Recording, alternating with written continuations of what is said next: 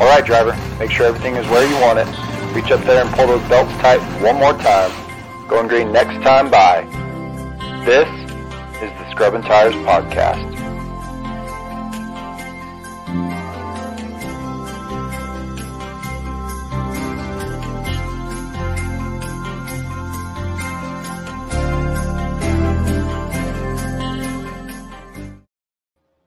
Hello, everyone. Sorry, I was got lost in the music there. I know, you kind of just like fall into it. Yeah, I was looking at all of our fancy buttons over here that we get to mess around with every week. So as you can see, we're missing one of the co-hosts. He will be on. He did pop in and say hello during the pre-show, if you will. So Jordan Smith will be on. He's taking care of an emergency. Speaking of owning a home, yeah, comes with the territory. The joys of home ownership. Exactly. But yeah, welcome back to another episode 91 of the Scrubbing Tires Podcast. Titled this one for obvious reasons, Cheeseburger and Clark. We'll dive into why the hell we keep saying cheeseburger, how that came about, all those good things. We can confirm he is not eating a cheeseburger at this moment, but that could change in the next hour and a half or so. It could. It could. I would be delighted if he had one. I was almost gonna go get, make a cheeseburger, buy a cheeseburger, and eat it live on air, but I didn't. So that's funny. Anyway, I bought stuff to make a cheeseburger tonight, but I got off work late enough that I was like, I can't make it. Damn it. Yeah, I kind of had. Well, it's a cheeseburger. It was a chicken burger that my wife made us. It was really good. But hey, well, there you go. I couldn't wait until 7:30 to eat dinner. So anyway, see everybody trickling in. Appreciate you guys joining. We'll roll off here with intros and then bring our guest in. So Brandon Hall, creator host of the best podcast that you all know about ever. I don't care if you disagree. And driver of the 3BH Outlaw cart. And pass to this guy on my left. All right. What's up, everybody? Glad you can join us on this fantastic Tuesday. It's a little cold outside. It'll be a little rainy the next couple of days. So I am Jake Smith, driver of the 89 GAM and co-host of this here best podcast ever and official outlaw beer drinker. But tonight I'm going to skip out on the beer tonight. I got to refreshen the liver a little bit. So we're not shotgunning. I'm not shotgunning. That was in the script. Okay. Was it? Oh, damn it. My bad. No shotgunning tonight. Maybe next week, but okay. Not tonight. But maybe next week. Well, it depends on how rowdy Ian gets. We might have to go get some. But. Yeah, I might during commercial break. I might have to go grab one. There we go. Well, with that, before we get into our presenting partner spotlight, if you will, hopefully we're pronouncing this right. Tim Sowell, first-time listener. So thank you thank you for tuning in. Hope you enjoy it. Hope you don't click off after 5 minutes and say, what the hell are these guys doing? They have no idea or no business running a podcast. Hopefully that's not the case. But without further ado, Frank's Radio Service, as we said all year, it's never too late, never too early to start thinking about next year, or if you're planning on doing any winter races, anything like that, get geared up. Stuff breaks, dogs, cats, they chew cords. It's a thing. So if you need any of that, please get a hold of Daryl or Brian or Frank if you're on the West Coast, or just prefer to not talk to Daryl or Brian. Get you hooked up with them. And again, we appreciate everything they do for us here on the podcast this year. And we'll give them their minute and 6 second shame of fame, if you will. Just kidding. Their spotlight there, and then as promised, we'll bring old cheeseburger Ian Clark in. So buckle up. It's going to be a fun one, and we're looking forward to it. So here we go.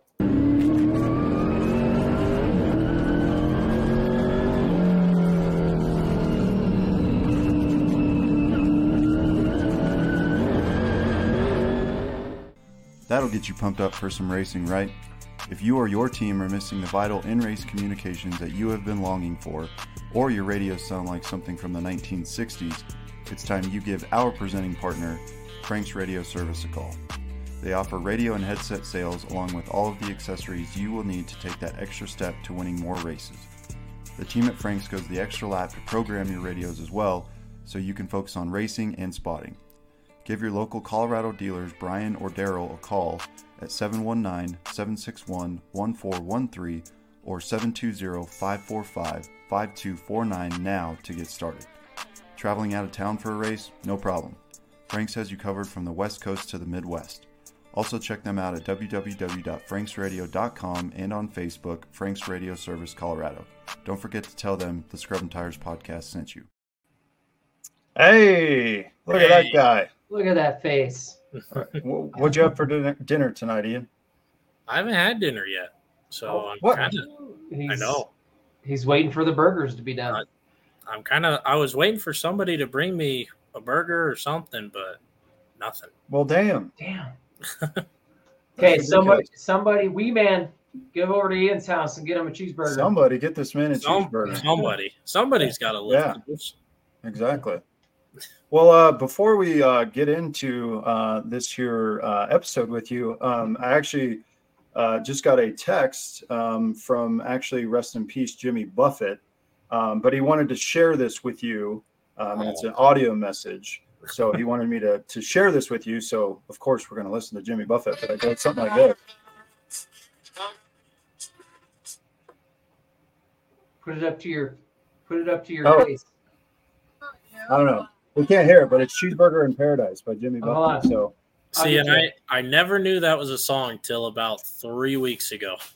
And then somebody was like, "Isn't that your favorite song?" There we go.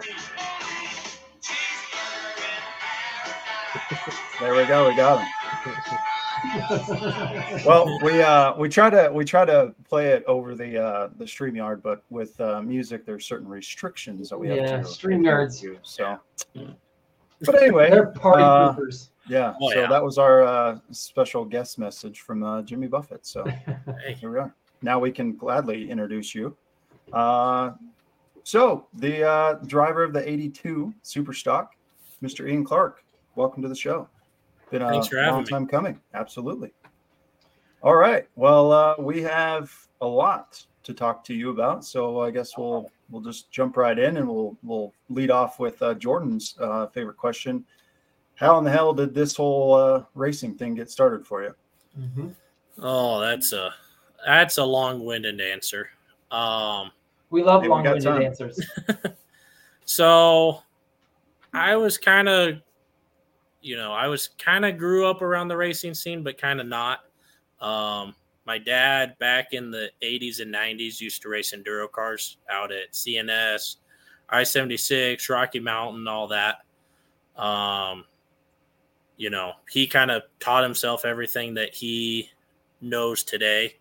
Never grew up in a racing family. Was just kind of one of those things. Hey, let's go tear up Chevelles and station wagons and everything for fun. So when I was born in 2000, God almighty, you're making me feel old. I kind of figured I had to get that little snippet of never knew the 90s or whatever. So God, you missed out, bro. So he retired about 6 months before I was born, just kind of, hey, gonna give it up for a while. I got bigger priorities in life. And I was told that, the plan was always to get me into a quarter midget or go-karts or something along that line. But, life happens, financials happen, it just kind of gets in the way.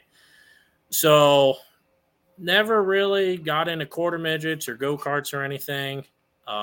We would kind of watch the NASCAR races, NHRA, go up to Bandamere. I always remember he would always take me up to CNS, maybe 3, 4, 5 years old. And I remember very vaguely, I hated going to CNS.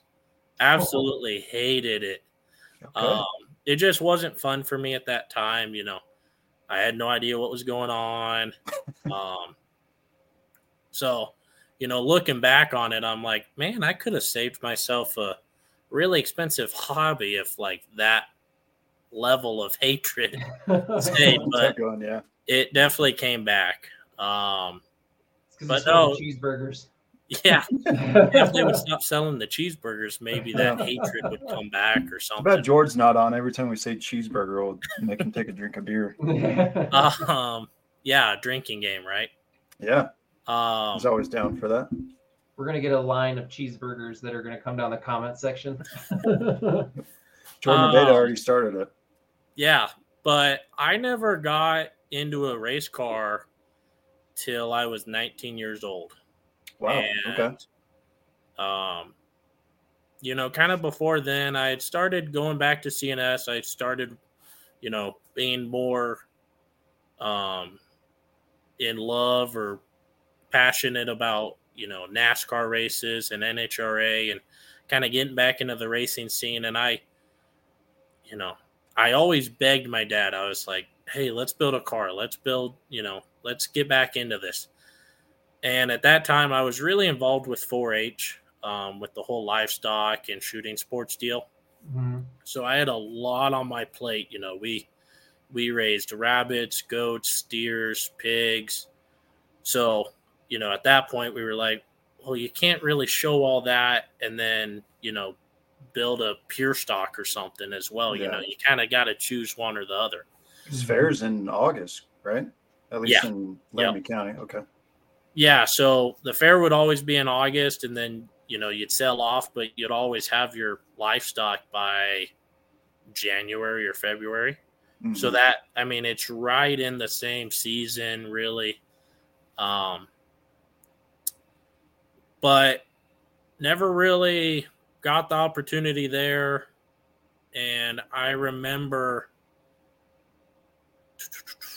it must have been the summer between my junior and senior year. I was kind of like, you know what? I need to make some extra money. Let's kind of just do a couple lawn mowing deals, whatever. Just kind of, you know, get some extra cash. And cheeseburgers. yeah. At that time, it was more Qdoba. Hey, there ain't nothing wrong with that. I was when I moved off to college, there was a Qdoba like 5 minutes away from our house. Well, like 2 months after I moved away, that Qdoba closed down. So Oh, damn. I was the best customer left. I'm pretty sure I was the only He paid all the bills. that thing alive. But yeah, so I kind of started that lawn mowing deal, kind of doing 10, 15, whatever houses. And there was this post on Facebook on Arvada Neighbors, and it was this lady that was kind of just asking for suggestions on people to mow her lawn or whatever. And my Aunt Kathleen actually recommended me, and I promise this is going somewhere. I know Okay. it's so we kind of started talking, and long story short, I started mowing her lawn, and I kind of noticed that, you know, there was this like 2 race car trailers just like parked at her house. So after like the 3rd or 4th time I'm over there, you know, I finally asked her, I was like, whose race car trailers are those? And there was a big number 9 on it. Mhm. And she was like, oh, that's my now ex-brother-in-law, Curtis Heldenbrand. Mhm. I was like, oh, okay. So being the 17-year-old guy I was, I decided to stalk Curtis on Facebook and find his Facebook profile. As any 17-year-old would. Of course. Especially race cars involved. Mhm. Yeah. Well, yeah, it's, you know, there's innocence. Yeah. But I reached out to him. I was like, hey, you know, I don't really know if you guys ever need any help, but I've kind of always wanted to be around the racing deal, and, you know, I've always loved working on cars. If you ever need any help, let me know. So he replied back. He was like, yeah, we're always looking for help, blah, blah, blah.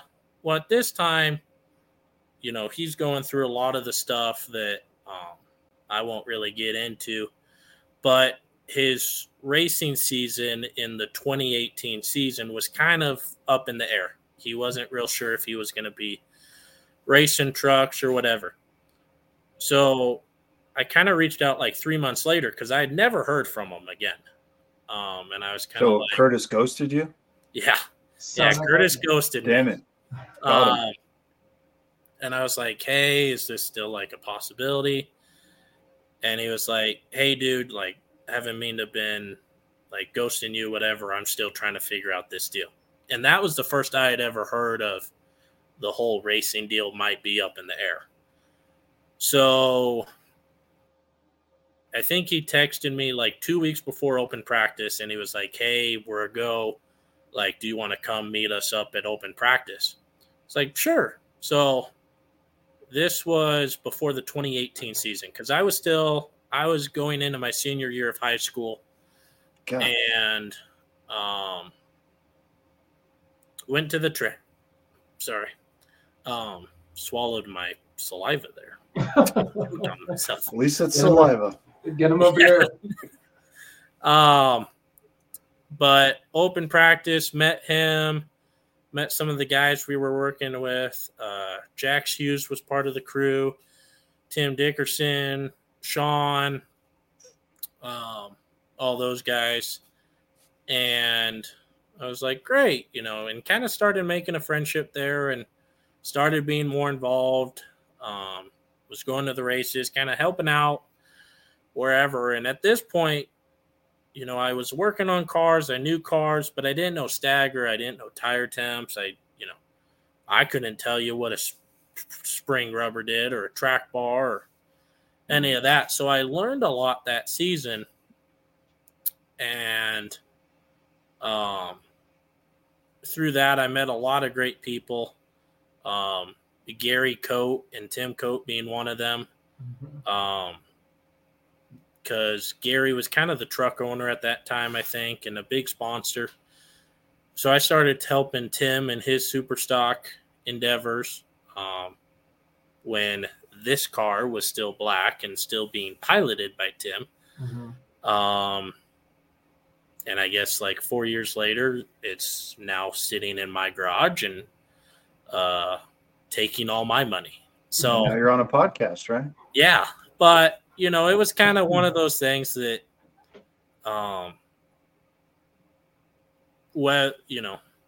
10 years from now, 20 years from now, if I'm still racing and still around CNS, I do got to give a huge shout out to Curtis because he was kind of the guy that brought me back into the racing scene. As me and my dad were always going, but we never really had the opportunity to build a pure stock or build an enduro car. And through that, it kind of relit the fire that my dad had for racing at some point.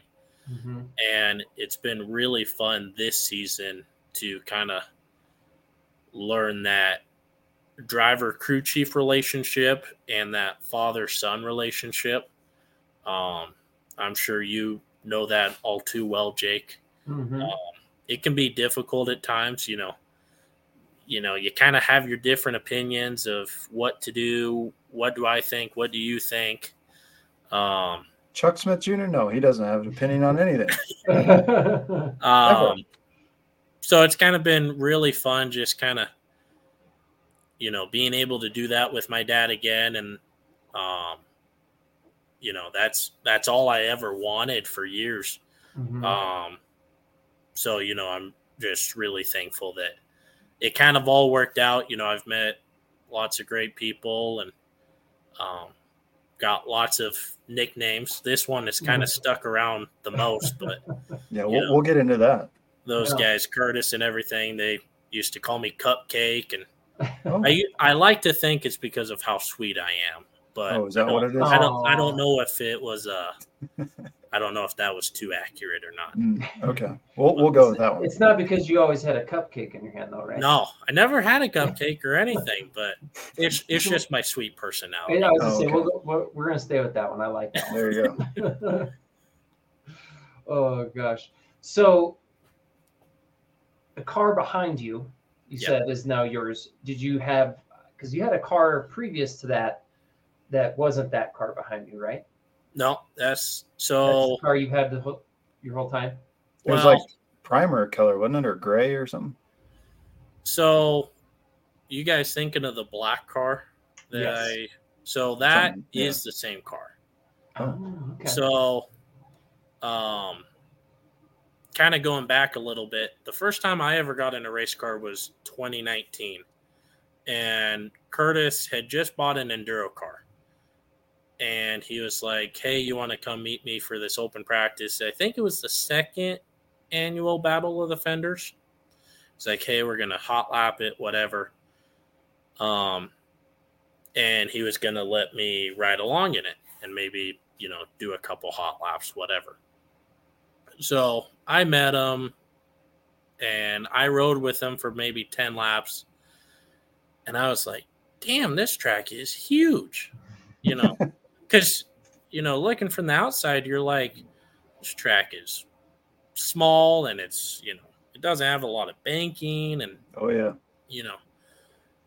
and even for a pure stock, you're like, it looks slow. And then you get out there and you're like, you're kind of moving into that corner, even a pure stock, super stock.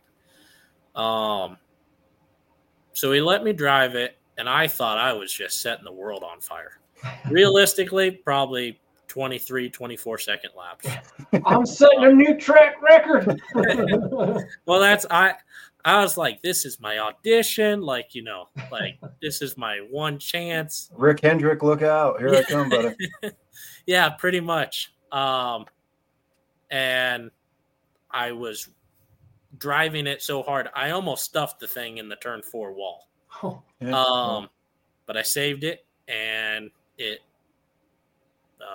lived on another day. But after that, I started hot lapping this car when it was still owned by Gary and Tim. They were like, hey, we want to kind of get you into it, get you started.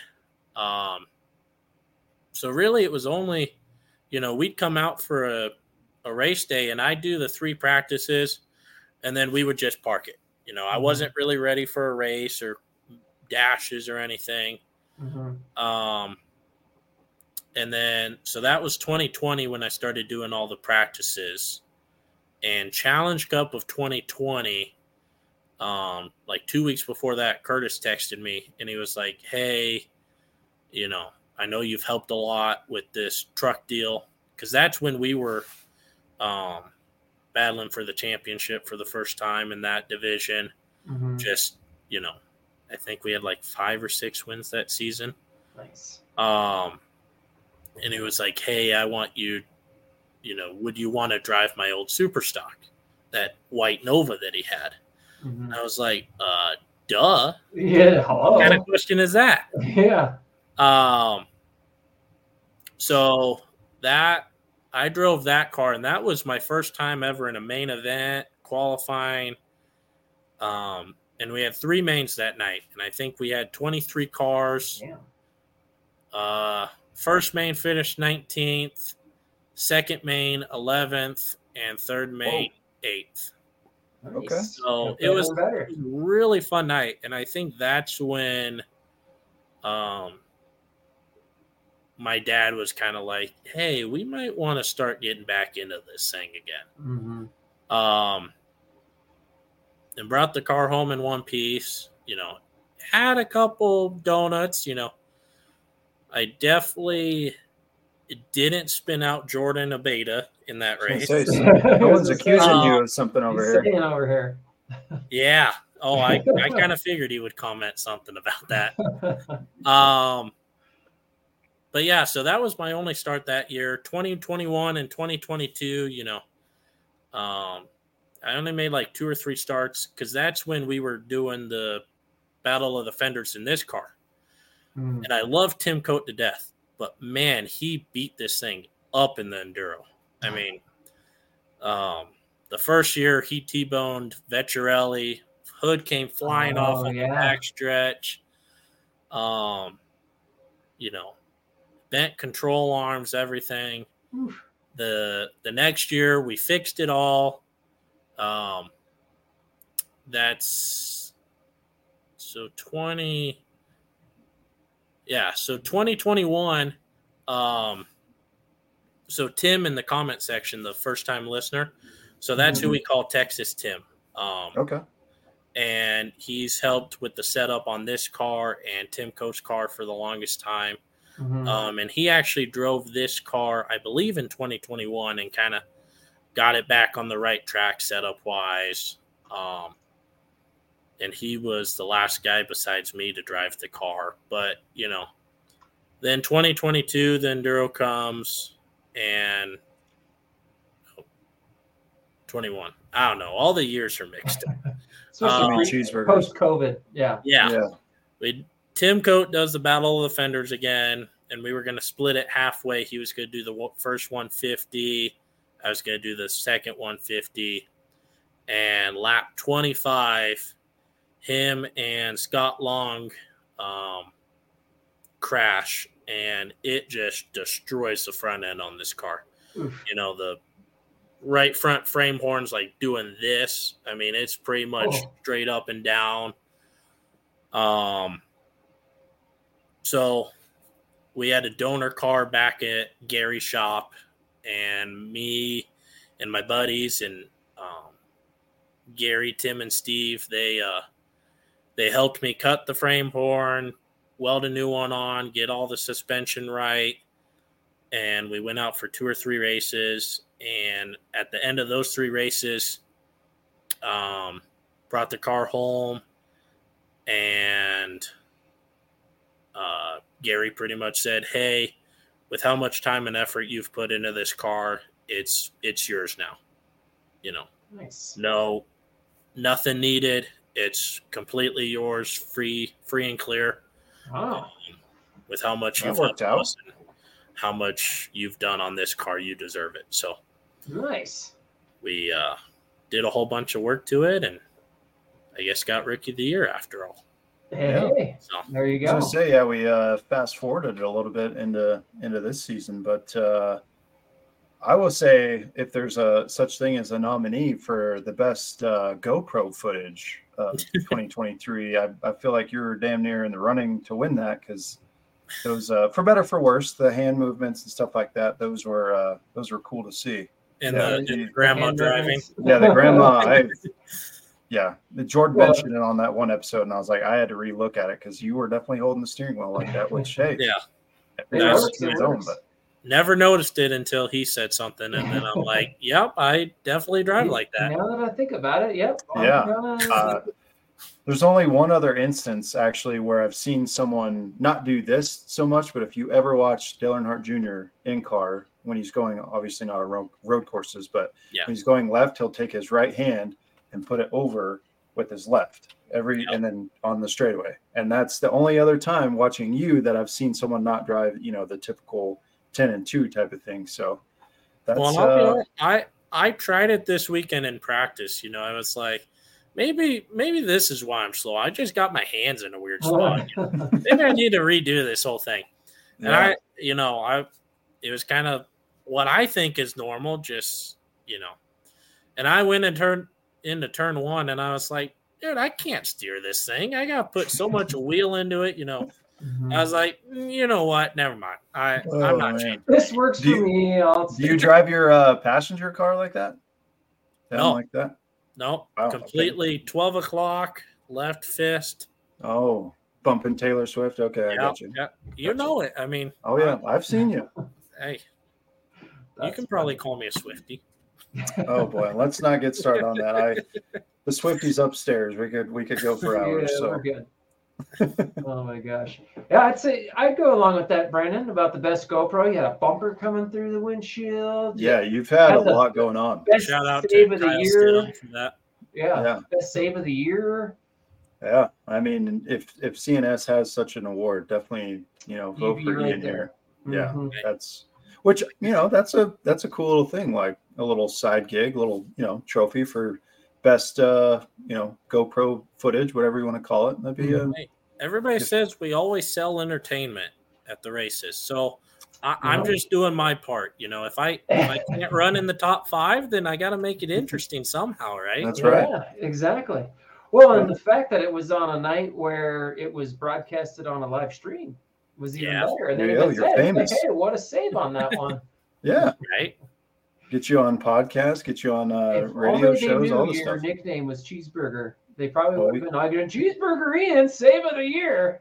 I hope, they announce you next year as that. Well, so I don't know if you guys have heard, but I've heard rumor from the grandstand side that they do now nickname me Cheeseburger over on the grandstand side. I need royalties for this. We need confirmation for people on the grandstands right now. Yeah. I should have patented that. If not, I'm calling Brian Lawrence up and I'm going to be like, hey, we need to put nickname Cheeseburger. Well, that's my crew afterwards. They were like, you realize they announced you on the poll as, Ian Clark nickname Cheeseburger. And I'm like, there you go, buddy. Man, this has kind of turned into a whole Well, that's deal. A great segue. Let's talk about how this we heard about cupcakes. So let's hear it from the man himself's perspective how this came about. This is gonna be a good one. Oh no. Well, I haven't heard that in a long time since I was. Oh no. Oh no. Well, can probably go as I was just chilling in the pits with my cheeseburger in my hand, and then everybody started looking at me funny. But so I guess I never thought about it. I'm a fat kid, I'll admit it. So I go to the races, and that was kind of my go-to. Everybody likes their jalapenos or nachos or, like Scott Trantham, he loaded funnel cake fries, and I'm like, that's the most disgusting thing I've ever seen out there. That's good stuff. And I don't know about that, but it was, kind of just my go-to thing. And last year, it was 2021 when I first mentioned it. Anyway, so it was. No, it was 22 because Curtis won the championship last year in the trucks. Okay. Yep. And that was championship night. He goes out for practice and he's like, hey, my clutch is slipping. Like it's like slipping really bad. First thing that comes to my mind is I'm like, oh, well, like you're going to fucking – sorry. No. You're going to have to drive it. Like we ain't replacing a clutch at the track. I don't know what you think we are. But we ain't paid to do this. We ain't no mechanics. And he was like, it's like really bad, guys. So we made the decision to start tearing the truck apart and get the clutches replaced. And luckily Michael Scott had some spare clutch discs, and we got to work. We were getting it and got everything apart, got the clutches, back on the transmission. And then, it was just being stubborn, trying to get the transmission lined up with the splines back into the motor. And really, like, it didn't want to line up at all. So they started the 4 bolts, and they pretty much cranked that bitch until it sat. And at this point, like, they're calling us for qualifying. Like, trucks, get to the scales for qualifying. And we're still trying to figure out how to get this transmission in. And I'm like, we're trying to figure out, well, is he going to qualify Scott's truck? Is he, is somebody else going to let us qualify their truck? Because I had zero faith in this whole deal. I was like, this is not a good idea. We're going to miss something, and then it's just going to be catastrophic. Well, we finally get it bolted up, and, as we're, like, putting the drive shaft in, Curtis is strapped in, ready to go, to where, I mean, we set it on the ground, and he was already gone before we could even think he was on the ground. Went out, qualified second on the first lap, and we're like, hey, that's great. this whole thing worked. And then he qualified it on the pole. We're like, oh, that was a roller coaster of emotions right there. Right. But, yeah, kind of after that whole deal, Curtis got on the podcast, and Mr. Brandon Hall here, kind of making fun of me because I never work on anything, and I'm just over there chilling with a cheeseburger in my hand. And that night in particular, because you guys were parked, Curtis's spot, at least that year, was right next to the bathrooms there at the concession stand there. Yeah. And I'm telling you, every time I went, to use the little boys' room, you were beside the trailer, by the grill, with a burger in your hand. And I'm like, man, some help this guy is. He's just doing it for the clout, get a free T-shirt, do it for, for the pictures. And so, yeah, I thought it was a good opportunity when it always seemed that Curtis would snap a picture of you too with a cheeseburger. Oh, exactly. There he is. Yeah. And so I was like, well, Curtis is on, so I'm just going to say it. Your crew member is hurting you by eating so many cheeseburgers. So right. I never thought it was going to go anywhere. And then come the first open practice of this year, I think it was a couple guys. They were like, oh, look, it's Cheeseburger. I'm like, who are you guys talking about? And they're looking right at me. I'm like, and I kind of forgot about that. Yeah. Ooh, and never really thought about it. And then season opener, we were running, and I mean, just everybody. Chris Cox, Jordan Abeda, Brent Cave, Alex Rodriguez, pretty much everybody I raced with.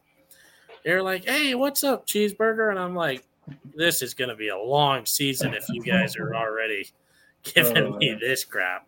That's funny. Yeah. And it kind of just stuck from there, Everybody kind of started calling me Cheeseburger, and then, more and more people found out about it, and then people are taking pictures of me from across the pit lane as I'm in the concession stand. Most famous one is Abeda. He was over by Chris Cox and them. And, he's got a perfect picture. And it looks like I'm 9 months pregnant in the concession stand line. And I'm like, guys, you got to at least Photoshop it out or something. Like, I can't be looking this bad. Yeah. So it was one of those that I was like, Jordan, you at least got to do something about the Photoshop, or make me look a little make slimmer. me look like I got a six pack or something. I did lose about 5 pounds at least. Well, I will say so a lot of people, a lot of viewers don't know, Ian also has a sidekick nickname for in the off season in iRacing. And I guess this one. Yeah, Ian and I have had, for better or for worse, a lot of run-ins on the virtual side. All Brandon's fault, by the way. No, absolutely not. Anybody in the comments will attest that it's always you wrecking me for no damn reason at all. I could be minding my own in 6th place, and then the 82 gets behind me, and then I'm in the pits, and that's. Yeah. But anyway, so we had a bunch, and that's actually how I met Ian, was iRacing, and just started talking on Facebook and whatnot. But moral of the story there is Cheeseburger is his nickname in the real racing season, and then Ian Gibbs is his nickname in the off season. So for those of you Ty Gibbs fans, I apologize in advance, but when Ty has been known to wreck a few people in the Xfinity and in the Cup Series now. But we just kind of came up with that nickname Ian Gibbs because for whatever reason he can't stay off my bumper. And get ready this winter. It's coming back for worse. Like, I got a full season under my belt, a real racing man. I know how to use a bumper now. Oh yeah. He knew how to use it before. Trust me, I've had plenty DNFs because of this man. But I'm getting revenge. He's coming out for blood this off season. Honestly, I haven't even touched this old girl in just 5 months. Wee Man. Wee Man's out of control every night. He's just. Oh no, Chris, I'm sorry. There's good old Chris Nelson. Sounds familiar. Yeah. Well, Chris, next time you're pissed at him, Ian Gibbs, not Cheeseburger. Ian Gibbs. Yeah. Ian, That was definitely a Ty Gibbs move. Yeah, when you're not mad at Ian, it's Cheeseburger. When you're mad at Ian, it's Gibbs. Ian Gibbs. Yep. Ian Gibbs. He's hopefully we got a lot of cheeseburgers instead of Ian Gibbs. Yeah. No kidding. Yeah. That's cool to have a sidekick though. I mean, Ian Gibbs in the winter and Cheeseburger in the summer. I love it. It works out. Yeah. So, being Rook of the Year, how you feeling about that? It was so coming into the season, we set some goals for ourselves. Not really knowing what to expect. I kind of figured where the car was going to be. And this was my first time ever racing before July at CNS. Mm-hmm. So, trying to figure out, how hot, how slick, how does the rubber build up? How does it change throughout the night? Because it's definitely going to change between April and May versus October, these last couple of years when I've only been running in September and October. So we set out, want to win Rookie of the Year for sure. And then, if we could finish top 10 in points, that would be a win for us. Knock out some top 10 finishes, finish in tech once or twice. And really we achieved everything we wanted to. Nice.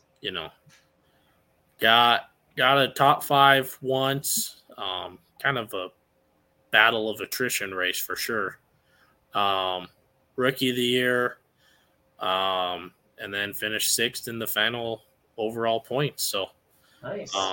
Really just, I think we far exceeded our expectations coming into the year. Mm-hmm. And just gave us a lot to learn and work off of and get better for next season. Because I'll tell you one thing, everybody, whether you talk to a GAM driver or late model or super late, every division has their guys that are going to be the ones to beat every week when they show up. Kyle Clegg in a mod, or Robertson, Eggleston, and the super lates, whatever. This super stock field, I mean, it's jam packed with a lot of talent. Mm-hmm. Chris Nelson, he's raced super stocks for I think 6 or 7 years, and he's raced trucks, and Jordan Abeda with pretty much same amount of super stock time, and he's raced his late model. Brent Cave, late model experience. Mm-hmm. Jeremy Wall with his 25 figure 8 championships at this point.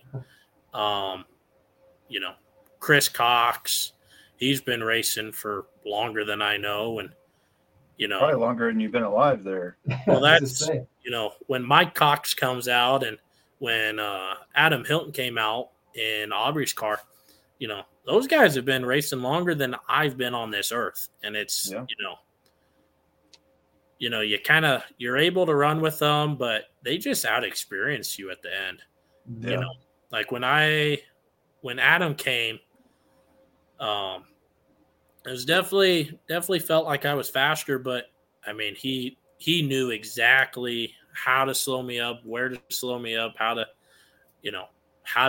get my front bumper to make him faster. And, that's part of racing. And, but, racing with guys like those and Mike and Chris, and it teaches you a lot. And, just being able to kind of race with that kind of experience is something that'll definitely pay off years down the road. But in the moment, you're kind of like, dude, it's frustrating, but it's also humbling at the same time. You're like, you kind of got to take it for what it is and realize that these guys are always going to out experience you, and just try to figure out what what they're doing and how you can overcome that, or how you can eventually do that. Yeah. The rookies. Well, and there's baby cheeseburgers out at the track. You can be saying the same thing. They'll be like, "Man, that Ian, Ian Gibbs over there. He's been out here a long time." Right.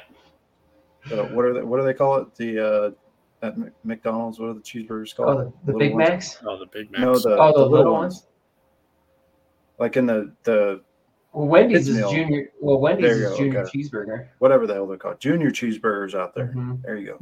They're like, yeah, the Big Macs out there fucking, stomping up a storm. Oh, yeah. Anyway, so before we get into, I'm sure what's going to be a great Give Me Some Lovin' segment, what you kind of alluded to it, but what are the plans for you and everything next year? Are you jumping into any other divisions for a one-off, or are you secretly building a super late model behind this super stock? What's in store for you?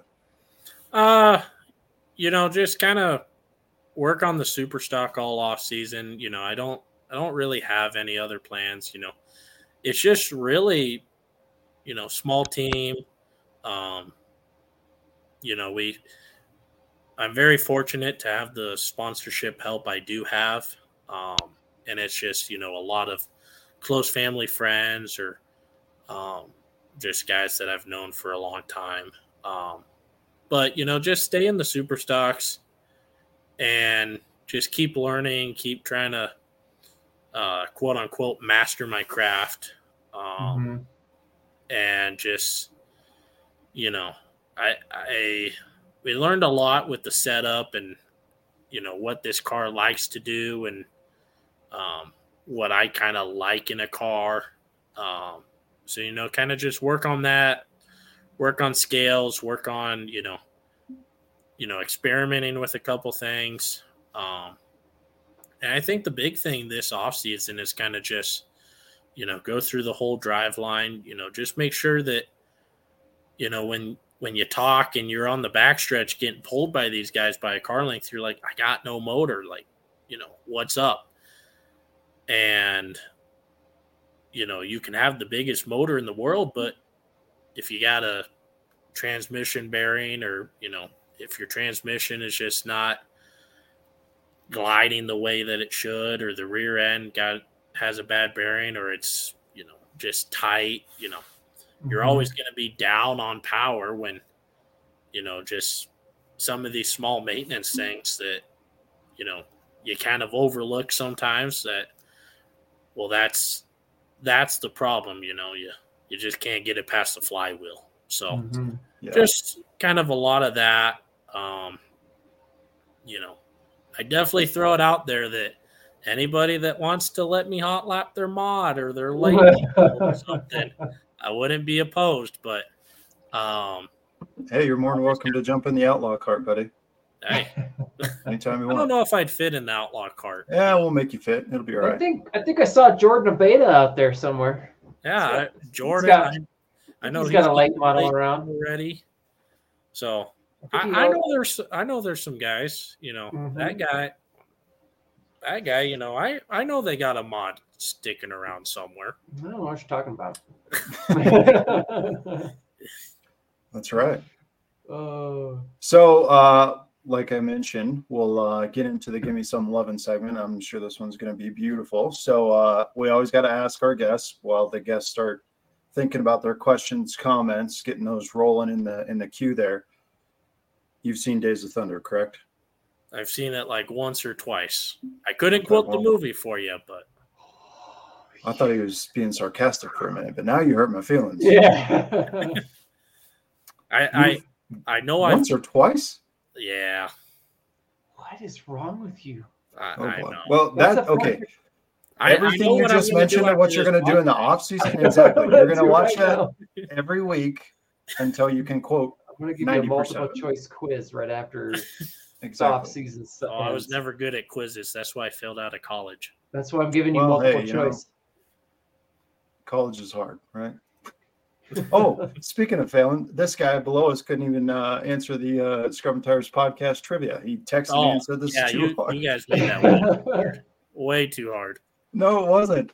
It was easy questions that you could easily get on Spotify, get on Facebook, and answer. But yeah, or you could just come to the sources. I mean, saw us. Yeah, we didn't. Yeah, we didn't say we wouldn't help you answer the questions. That wasn't part of it. That's fair, I guess. Oh man, it was kind of downgrading when I got a 0%, and I was like, you know what? Screw school. Well, thank you for participating anyway. Yeah. We should give him the hard luck award. Give him a free sticker or something. Hey, I like that award. All right. Well, I see some questions popping up. So without further ado, we'll play the segment or the intro. We haven't done this in 4 weeks now. It's been a while. It might be a little rusty. So fans, viewers, get those questions rolling, and we'll play them for old Ian Cheeseburger Clark here.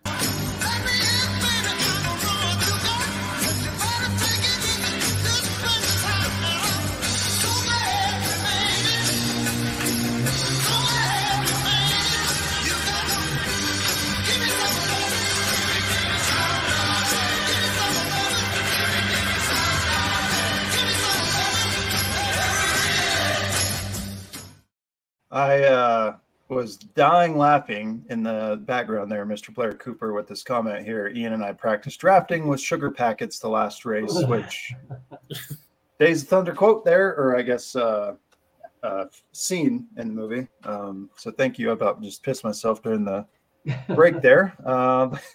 Yeah, so Jake, lead us off with Miss Melody's question here.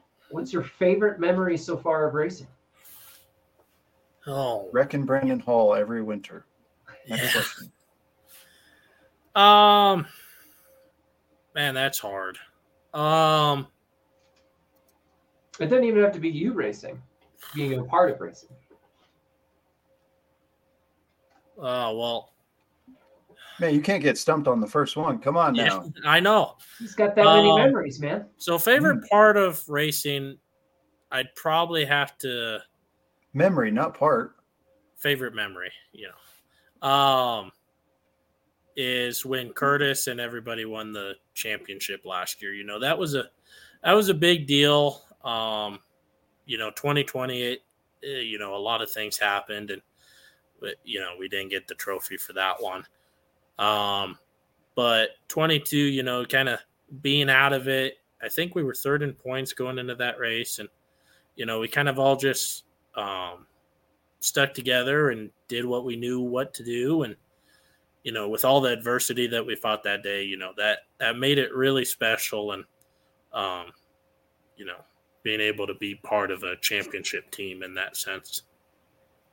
Nice. All right. Very good. Very nice. All right.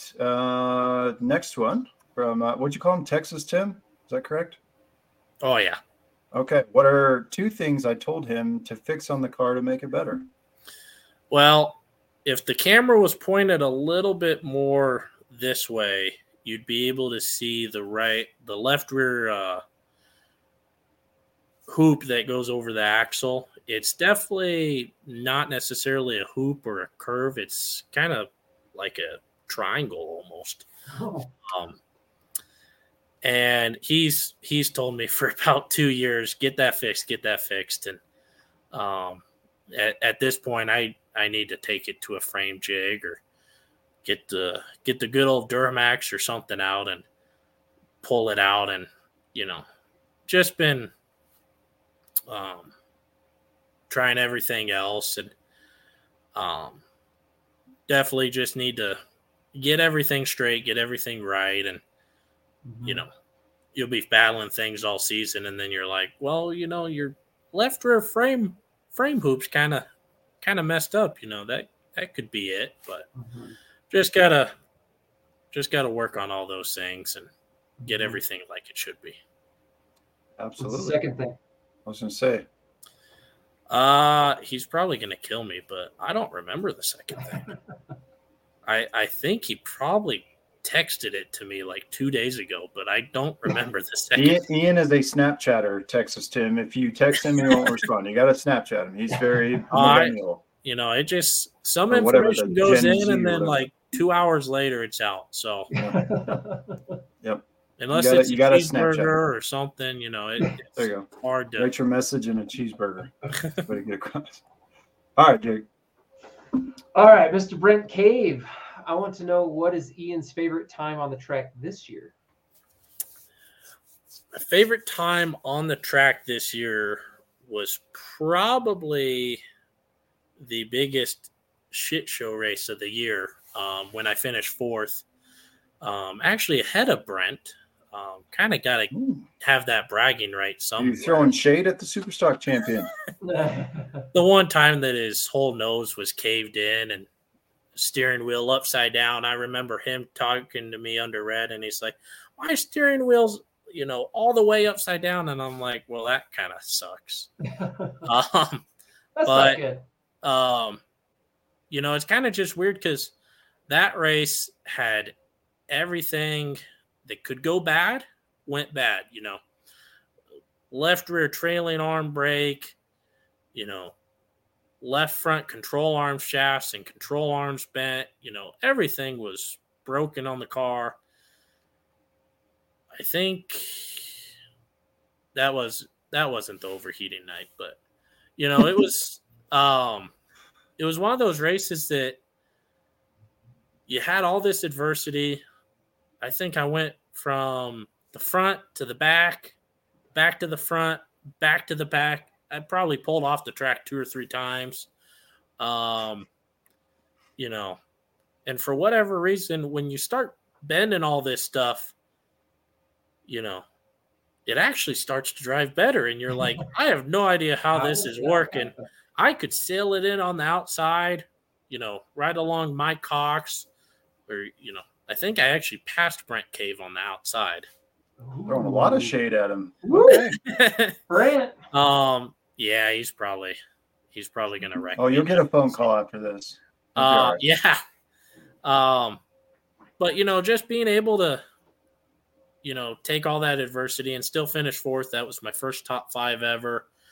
And kind of in the fashion that we did, obviously everybody's car was torn up, and, it wasn't raw speed that made it happen, but that was probably the most fun I've had, believe it or not.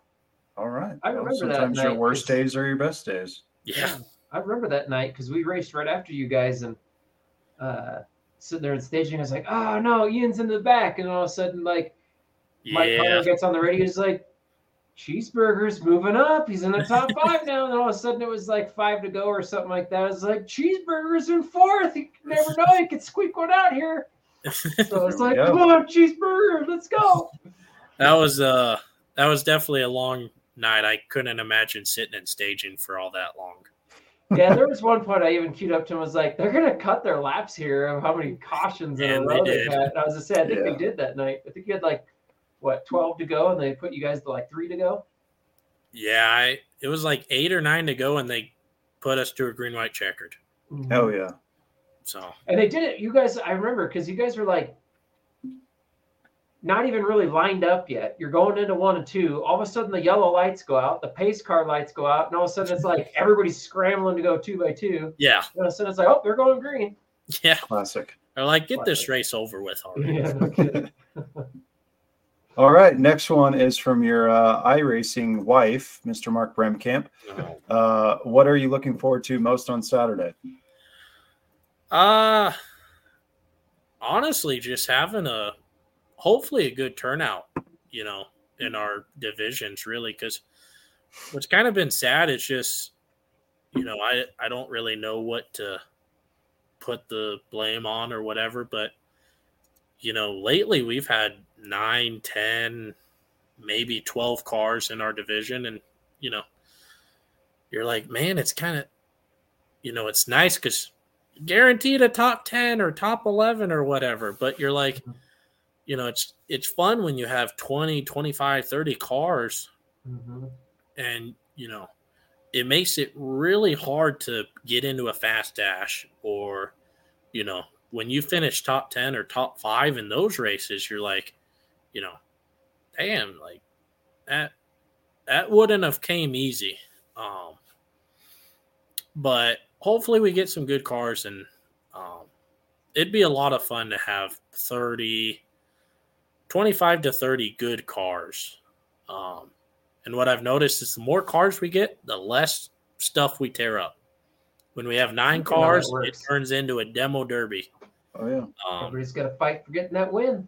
Yeah. I don't know if the 9th place car can see the leader and they're like, "Oh, I got a shot to win this thing." I mean, I know I'm probably the one in 9th being like, "Hey, I can see Chris Cox for once, so I got a shot." No. Yeah, exactly. Well, you got a lot of good comments, genuine comments here from Adam Hilton. Is Kim obviously kin to you? Who's that? Huh? Kim Clark. Kim Clark. Who's that to you? Yeah, that's my mom. I was gonna say, I think that's your mom, right? We'll get your mom on there. So very Yay. proud of you. Don't make him cry now. We'll bounce to Devin with Jake here. What was the hardest thing to overcome during your first couple of times on the track? And also, is there a special significance behind the 82? So definitely the really big part about being in a car, and the biggest thing I've still had to work on overcoming this year is, for me, being able to get in the car, get your nerves calmed down, assess everything that's going on. That's, for the longest time, I'd get into this car to hot lap whatever, and you're too worried about, making sure you got nobody around you, or that you're not going to wreck yourself in the hot laps, to where you're taking time off of, what's the car doing? How's it getting into the corner? How's it getting off? What am I doing different that's doing it? Just being able to actually assess the car and take that information and actually give it to the crew, and for them to be able to change that, because you can be in over your head and just trying to make laps out there, and then you come in and you're like, I had no idea what it was doing. Mm-hmm. So really, that's been the biggest challenge for me. This year helped a lot, just being constantly in the car. After you've been in the car the last 3 weeks, you get everything settled down, and you're able to feel the car better, and not have a year off, and then you get in the car for the first time and you kind of got to relearn everything. Mm-hmm. And then the significance of the 82 was actually, so my dad had a whole bunch of different numbers that he would race with. And near the end of his career, he started doing the number 82. And that's actually why it's painted red, because it's got the red with the 2 white super sport stripes. Because I think his last car was like a 71 Chevelle, and it was pretty much made to look as close to identical as possible to that. Mm-hmm. And when we were rebuilding it last season, I asked Gary that if I could run the 82, and he's like, yeah, do your thing, I'll get you the stickers made up. We'll go through the same graphics person that we get our 86 through. Mm-hmm. And he let me run the 82, and it's pretty much been like that ever since. But definitely kind of a throwback to when my dad was racing. Nice. That's awesome. Very good. All right. Next one on deck comes from Mr. Spotter himself. Do you enjoy spotting? And I want you to tell people how you got involved in spotting. So I definitely gotta thank Brandon for helping me. No kudos here. I want you to tell the honest story. Huh? I want you to tell the honest story about how that all came about. So the first time I had ever got asked to spot was for one of my best friends, Tanner Scarberry, Mr. Gymnastics out of turn 4. Yeah, give him a 10. Yeah. he came to me and he was like, hey, we'd kind of talked about it a couple times, but I was like, dude, I've never spotted before.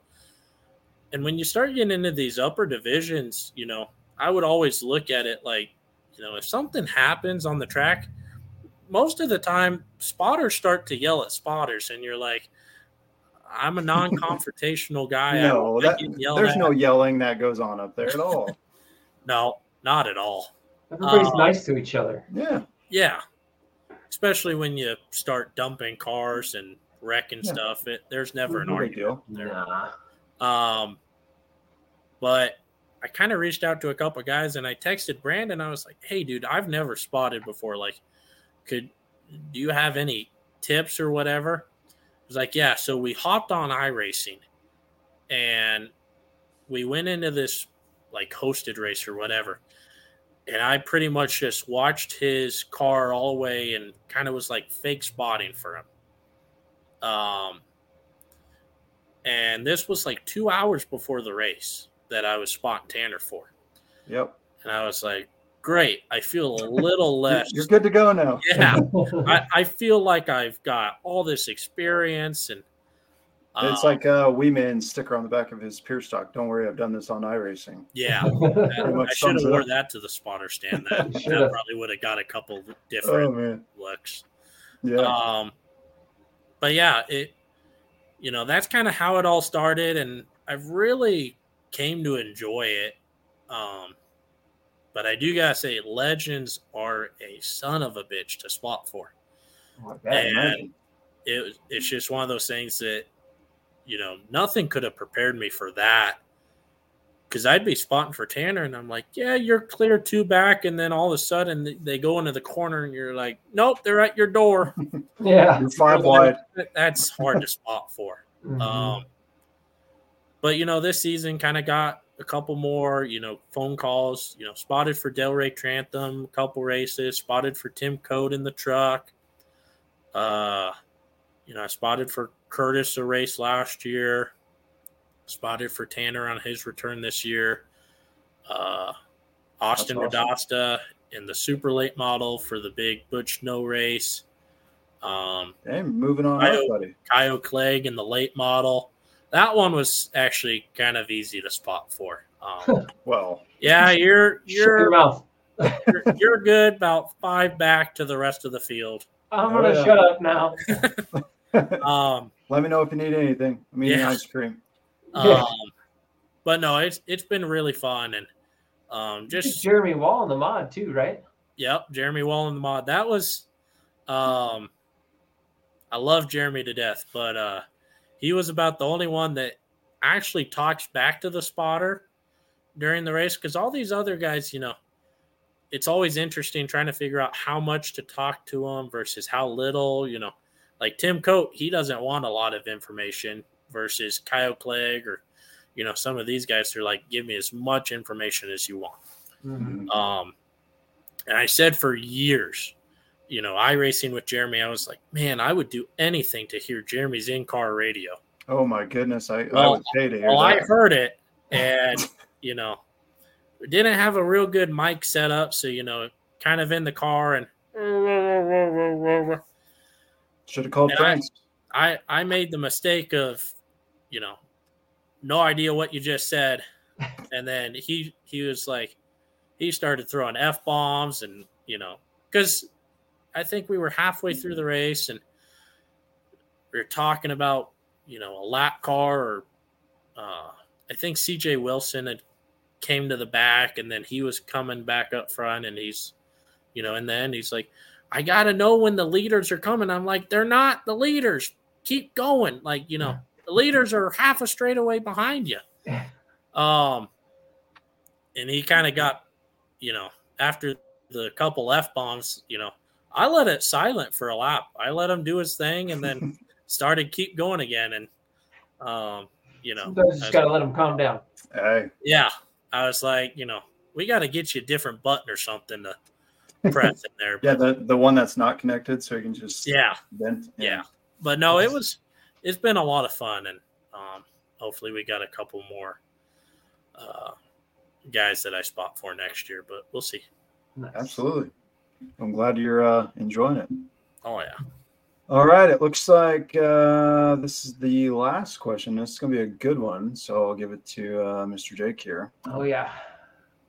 All right, Mr. Chris Cox, would you rather get a cheeseburger patch on your race suit or a cheeseburger tattoo? Well, honestly, that one's pretty easy because I've never been a tattoo guy. So I'd probably have to get a cheeseburger patch on my suit. But I've been debating about, should I have my helmet painted as a cheeseburger? Absolutely. Do it. Something on like one side, that. there's like a little ketchup dripping out or something. Yeah. Absolutely. Mm-hmm. But at this point, this car's got some rough edges on it, as I get through, sit on the door and, the fire chute keeps getting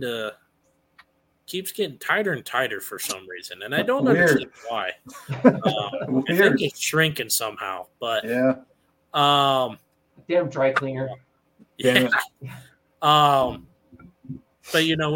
when you throw your leg over, then you're like, man, I just ripped the back half of my suit, whatever. So I may just have to get a new suit, and I don't got the thousands of dollars to get a whole cheeseburger suit, but we could definitely raise enough money for you. I guarantee you. Guarantee it. Maybe there'll be a big old patch or something, maybe on the back or something. You know who I think would be a great help? Mr. Adam Hilton. He'll probably have $3,000 for you tomorrow. Oh, yeah. He'll have a fundraiser already put up for you. GoFundMe. I like that idea. We could start a little fundraiser GoFundMe for Cheeseburger to get a patch on his fire suit. I have no idea. What are they? $500 maybe? I was looking at a couple, and depending on who you go to, you're like, damn, that's a lot for a fire suit. Hey. I don't know. We can make it happen. $700, I think. Yeah, we'll see. We'll smoke a couple more of them lawns. Yeah. Maybe I need to start going back and doing that. Yeah, the thing that created this whole financial nightmare for him. Go back to it. Awesome. So as you mentioned before, you've had a lot of people obviously help you get to this point, helping you currently. So obviously we want to give you that time to thank those people, and then we'll pause there to say, if you're a Scrub and Tires podcast listener, we've had a lot of success with guests coming on here this year, winning races, winning championships. So got one race left. Could be in the works for you. You never know. I did see somewhere from, I believe, Kyle Carrasco's like putting a bounty on dumping Mark in this race or something. Well, I thought we won't get into all that, but hey, humble Mr. Wee Man, huh? All right. Okay. Well, that's why I said he's your iRacing wife, because for those of you who don't know, starting now till April, every week we hear these two banter back and forth about who's wrecking who. So it makes sense. It's always Mark. It's always Mark's fault. I don't know, Ian Gibbs. I think you might have a hand in that. Yeah, you're right. But no, so first and foremost, I gotta thank my family. They're definitely the ones that keep letting me do all this. And like I said, it's getting to the racetrack. It's really me and my dad out here. Every night. We definitely have our crew guys at the track: Donnie, Landon, Caleb, Tanner. Those guys come out and help me, and makes the track a lot easier. But throughout the week, it's just me and my dad, kind of getting everything done. And I got to give a huge shout out to him, because he lets me use this truck. He lets me use this trailer. He's, I won't say I've been a silver spoon kid, because, a lot of this, all the parts, all the stuff I've put into this car, it's definitely put a lot of my own time and money, but he's definitely helped with a lot of the big financial of, a trailer these days cost a ton. So, being able to do that, and Mom for always coming out, brother, and, Leary's, they helped us out a lot with shocks this year. And being able to kind of have somebody to go to. Buckeye Welding for all their nitrogen, that's a huge money saver when you start talking about a whole season and all the nitrogen you use. Mike Barb and Rob Larkin, they were my very first sponsor. Before I ever had a race car, they sponsored me a couple $100, all my safety equipment and everything, helped me buy that. So, that was definitely a huge thank you to them. Aunt Kathleen, Uncle Doug, my coworker Landon and Allison, they sponsored me a couple times. We made a deal that every top 10 I got, they were gonna throw in $100 or $200, and he's like, I like that. To be honest, I didn't realize we were gonna have 9 cars in the main event. I probably fixed the whole top 10 deal if there was no I knew deal that. on how many cars there had. Yeah, we just said top 10. Right. Obviously, Coat Transportation with Gary, Tim, and Steve. Those guys have been a huge help to me. Jeremy Wall, he's always the guy that ends up calling me 3 times a week and get to bounce off the ideas off of him. So a lot of those guys. Nathan Gasser's helped me a lot. There's way too many people to thank, and I know I'm forgetting a lot. But there's this isn't easy, and there's a lot of times when you're frustrated because you can't figure something out, or you're like, I need somebody to talk to or whatever, and that side or the financial side, they're both big helps, and I really could not have done it without any of them, and I'm just the fortunate one to be behind the wheel of the thing. There you go. Very well said. Very well said. Well, buddy, like I said at the top of the show, I'll bounce it to Jake, but just want to appreciate you coming on here. And, we've gained a big friendship over the last couple of years, even though you wreck me every week, but it's all fun and games. And just get ready. It's coming back even worse. I may retire from iRacing with that being said. Oh God! At least let me wreck you one more time before you do. Actually, my screensaver is actually me, you, Mark Neff at North Wilkesboro last year. If you remember, I was pissed. I felt like I should have won that race still. Well, you didn't. So hey, see, if you would have wrecked him, you probably would have. I would have had to wreck Mark Neff, and I did that once and learned my lesson. Well, anyways, I'll pass to Jake here, but sincerely appreciate you coming on, buddy. It's been a good time, and I hope everybody got to know you a little bit more and see you at the racetrack and, give you shit about being Cheeseburger. So, Well, double cheeseburger, I got to thank you for being on, of course, too. Got to throw that double cheeseburger in there. Double. That sounds good right about now. It's like 8:50 and I still haven't ate. Yeah, see, now he's got to go get that double cheese. There you go. No, but in all seriousness, building that friendship with you over the last 2 years has been awesome. Great having you out at the track all year long and seeing your progression this year. It's been great. So happy and excited for you for next year, especially with Rookie of the Year again. So congratulations on that. Yes, absolutely. That's a hard fought battle on that one. And we'll be out there this Saturday with my niece in the Bandolero. So since you'll be out there, we'll be cheering you on. So one more to go. Let's try and go for that W. Absolutely. If I have to go stab some tires as they're going across the scales, I'll do it. Okay. Just kidding. There you go. Well, buddy, like Jake said, good luck this weekend and try to, close it out on a high note. Go get yourself a dub. Try to advance a couple more spots in the points there. And appreciate you joining, man. And big future ahead of you in the Super Stock division. So looking forward to watching you throughout your young career, which I did not realize how young you were. So very good for you. I'm jealous. So, appreciate you coming on, buddy. Thank you guys for having me. I really appreciate it. Absolutely. All right, everybody. Ian Clark on the Scrubbing Tires podcast. All right. We thoroughly enjoyed that one. It's always a good laugh with Ian. I know. My face kind of hurts from kind of laughing this whole time. He's just a laughable guy. What can you say? So with that, we have 2 more segments left in the show for you tonight. Jake's going to give you the rundown of the CNS weekend recap and the look ahead, as we just discussed with Mr. Ian Clark. And then we're going to get into green flag, black flag segment. Hopefully Jordan joins us at some point, but if not, Jake and I will do our best here to give you some good entertainment. Yeah. But before we do that, we're going to pause here, take a sip of Powerade and a sip of El Pendleton, and talk about our good friends at the agency. I know tired of hearing it by now, but you never know when you need to buy, sell, or get the price value of your home. And if you need to do that, that market is very saturated. I understand. But my wife is really good at what she does, and we would value your business, much like Jake at the citywide level would. So if you're looking in the market, please give my wife a call. It'd be first-class service, I assure you of that.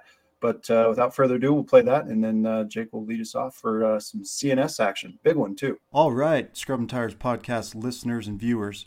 If you or someone you know is looking to buy or sell a home or an investment property, find out how much your current home is worth in the ever-changing housing market. Okay, I got it. Let's cut to the chase. You want a bigger shop for that new race car you just got, right? Well, let's get you in touch with one of the premier global real estate brokerages and new to the Denver and Colorado market, the agency.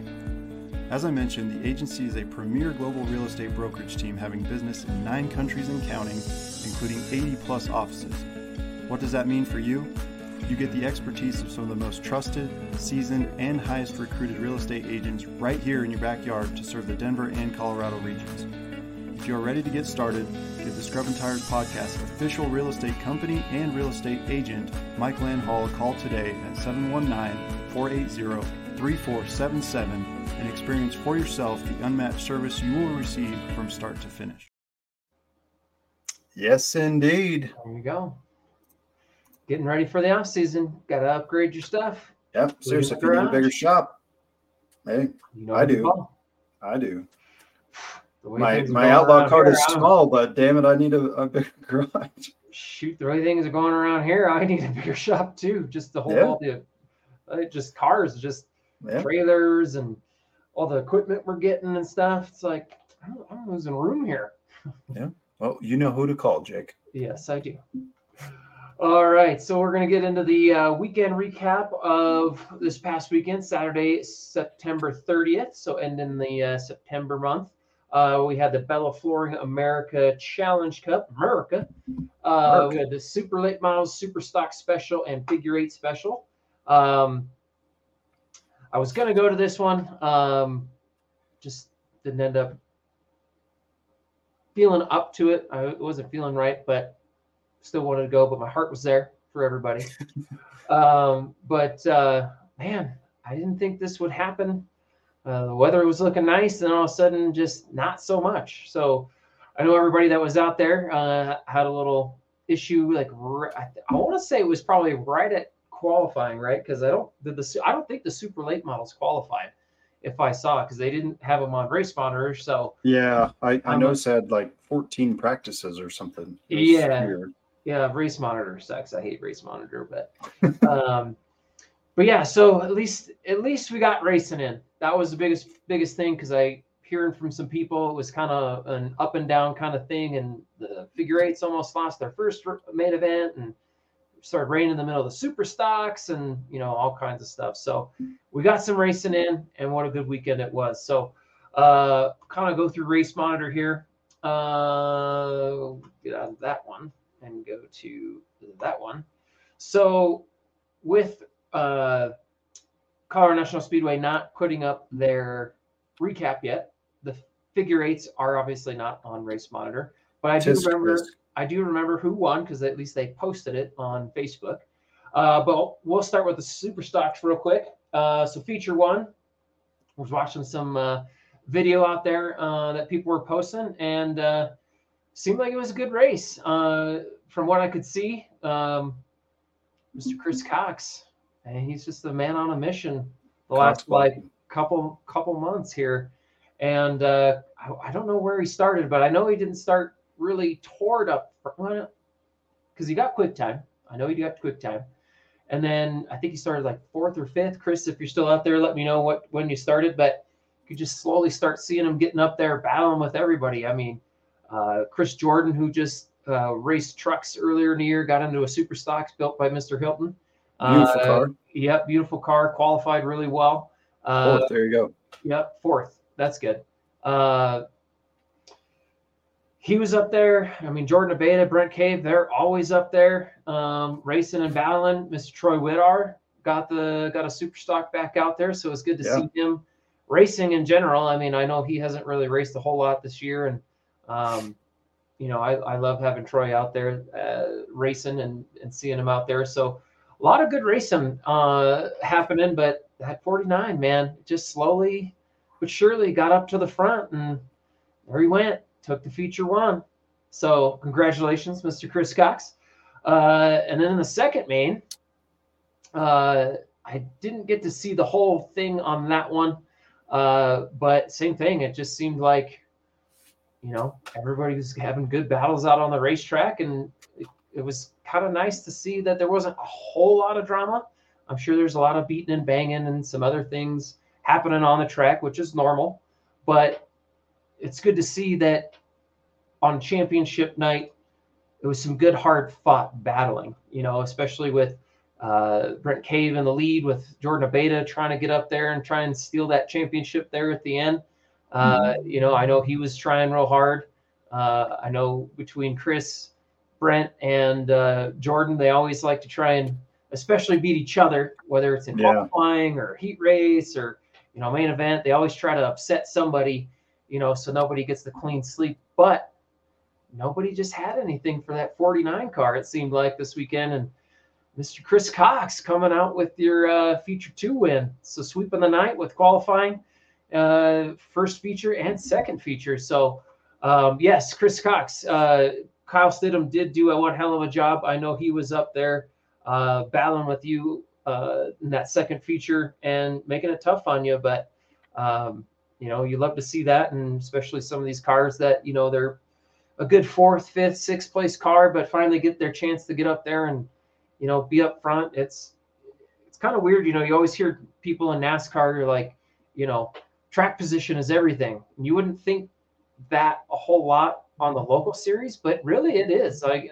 track position's everything. When you got to get into that top 5, you have a better chance of really kind of working your way up front when you're kind of up there, instead of being 10th, 12th, 13th, and having to pass so many cars. And especially, if you go green to checkered, it's a lot tougher. So when you kind of get that chance to be up there, you got to take advantage of it. So yeah, a lot of cars up there.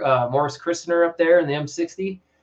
Scott Long up there finishing 4th in that second feature, and Brent Cave, your 2023 Superstock champion, and STP alumni, baby. STP alumni. There you go. Finishing out the top 5 in that second feature. So congratulations, Mr. Brent Cave, on a hard-fought year. I know it's been a very up and down year, but you overcame a lot and kept bringing the car back out and finishing well. I mean, you win a couple. Three wins? 3? I do believe 3 wins. Yeah. And then tons of top 5s. So, I mean, when you're finishing consistently in the top 5, you're always going to be right there in the championship hunt. So when you can get a couple wins in there, especially, that's huge. So congratulations again, like I said, Brent, and all the Superstock guys that, at times maybe when you didn't think it was worth coming out, you still got the car out there and you still came out and put a good show on. I mean, that just goes to the character of all the drivers in the Superstocks that, it's for the love of racing more than anything. So great year by the Superstocks again. Mr. Ian Clark, congratulations on Rookie of the Year, and Chris Cox, and in the Superstock year sweeping the night. So very good night for the Superstocks.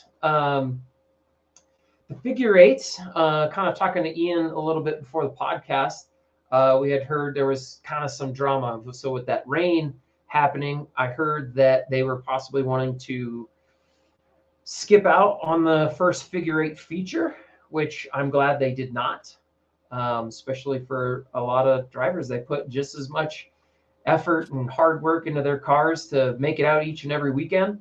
the last thing you want to do is on your last night of the year be told, well, you're only going to win one race, Yeah. especially, since it's raining and you got the super late model show. Like, I understand for time's sake, but you never want to give up a race for a class, especially with early in the year with how much rain we had. No kidding. I'm glad they made that decision not to. So, if I do recall, I'm gonna pull it up real quick. Come on, statistician. I know, right? Good battles all across the board. A lot of beating and banging I heard was going on, especially in the second race, which we'll talk about in just a second.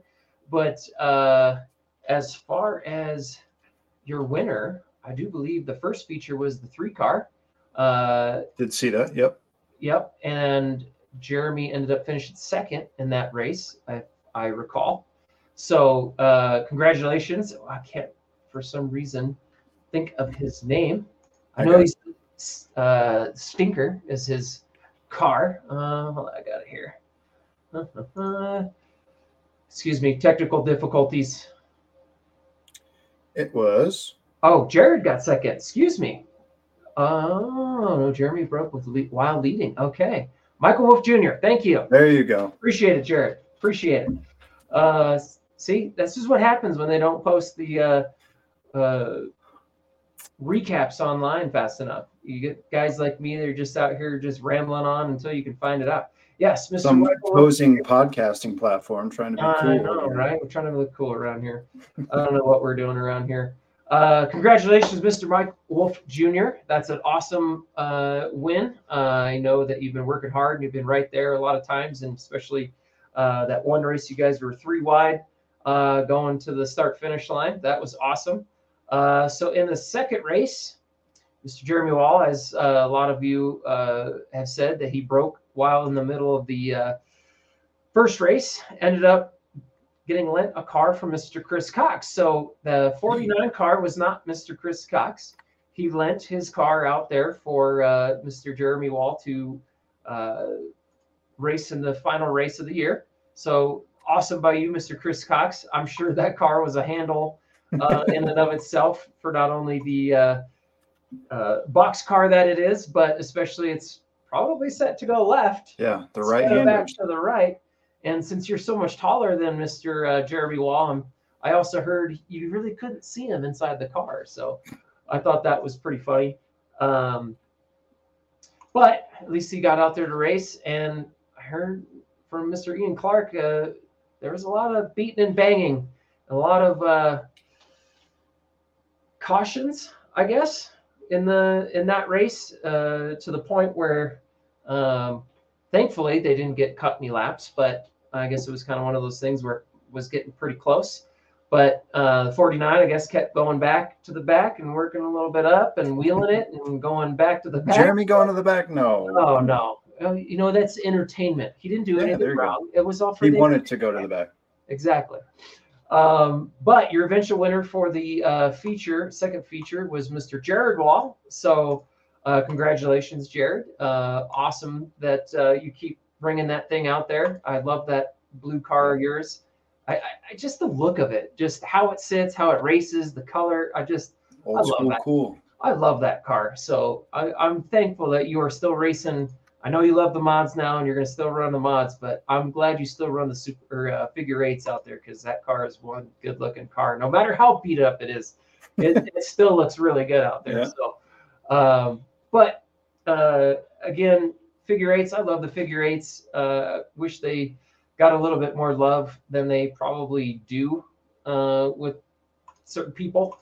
But I mean, they always put on a damn good show. And whether there's 10 cars out there, 20 cars out there, there's always action around somewhere. And you just I just love the figure eights. What can you say? They're just one of the best classes out there to watch, and they're good entertainment, and you get some great racing. And there's a lot of race car drivers right now that I think give them another year or two, figure some stuff out. And I don't know if we'll be seeing Mr. Jared Wall or Jeremy Wall getting a championship for, the year. I think there's a couple people that next year you'll be seeing hopefully pushing the limits to Jeremy to get that championship. But your championship winner for 2023 again, Mr. Jeremy Wall. So congratulations to you, sir.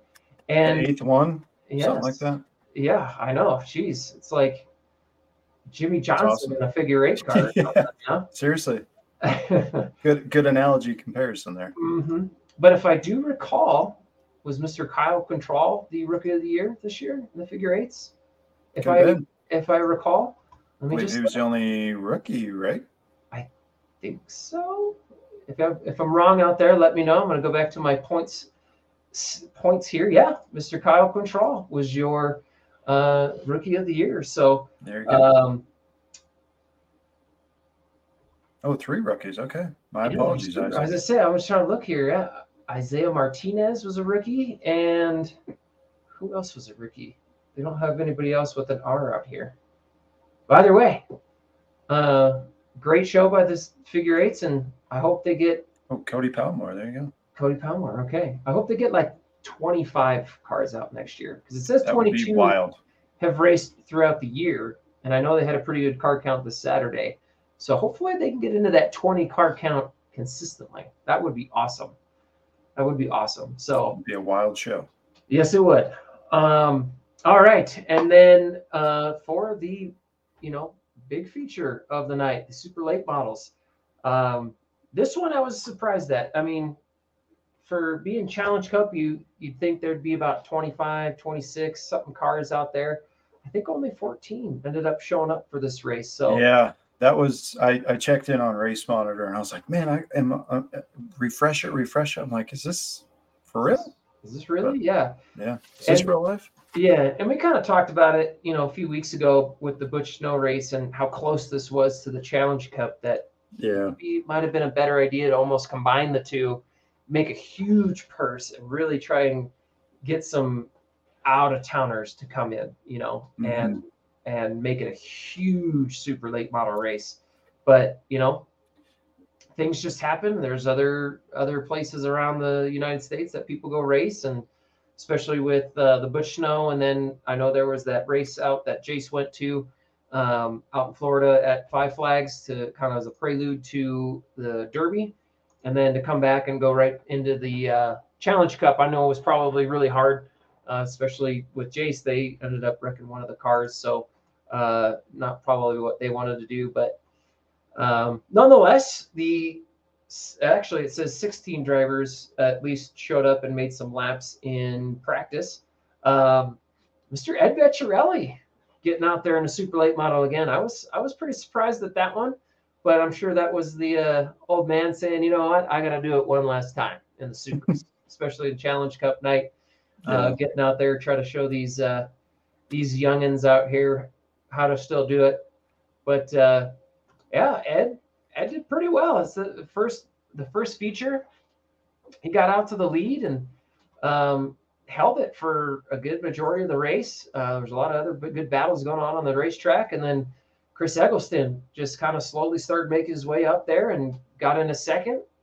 And as my brother can allude to, and even Kyle and maybe even Chris Cox now with Ed being in the modified on how he runs his lines, he makes it very tough on you to pass him.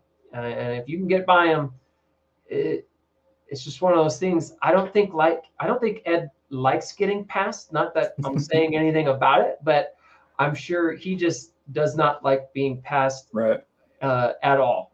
Especially you've been doing it for a while. When you're in that age that he's at, it's like, you got to win everything you can, and he's going to make it hard on you. And he made it hard on Chris Eggleston in that first feature. And Ed got pulled off on the track in the tow truck. Yeah, we'll talk about that in a second.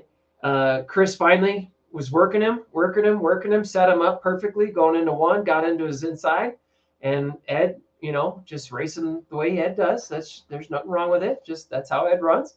Kind of run him into the gutter. Chris moved him back up onto the track, just racing deal. Got by him cleanly, got into 30, and then it just seemed like Ed was trying to push it a little hard, trying to catch back up to Chris, and just kind of right into the backstretch wall and There's your road all the way down into turn 3. So looked like he hit it not hard, but hard enough to where, I mean, he rode it into 3. So that ended Ed's night, but did not end. I don't want to say this. Didn't end anybody else's night, I should say, because he was the only one in the incident and was clean racing after that as well. So feature 1, Mr. Chris Eggleston in the 22 was your feature 1 winner. So congratulations, Chris. And then you had Darren, Michael Scott, Brett Yackey, and Cassidy Hines up there in the top 5 for your first feature. And then in the second feature, was kind of some nice parity, I guess you could say, in the second race, where they had Cassidy Hines up there for, a good 20 something, almost 30 laps, I want to say, leading the race. Brett Yackey started making his way, caught Cassidy, got by her, and then pretty much from there, he led the race the rest of the way from there. And you had Chris Eggleston slowly getting back up there, got in a second, and you thought, okay, maybe he can catch Brett. But I think he worked so hard, not only in the first race to try and get by Ed, but then to try and get in the second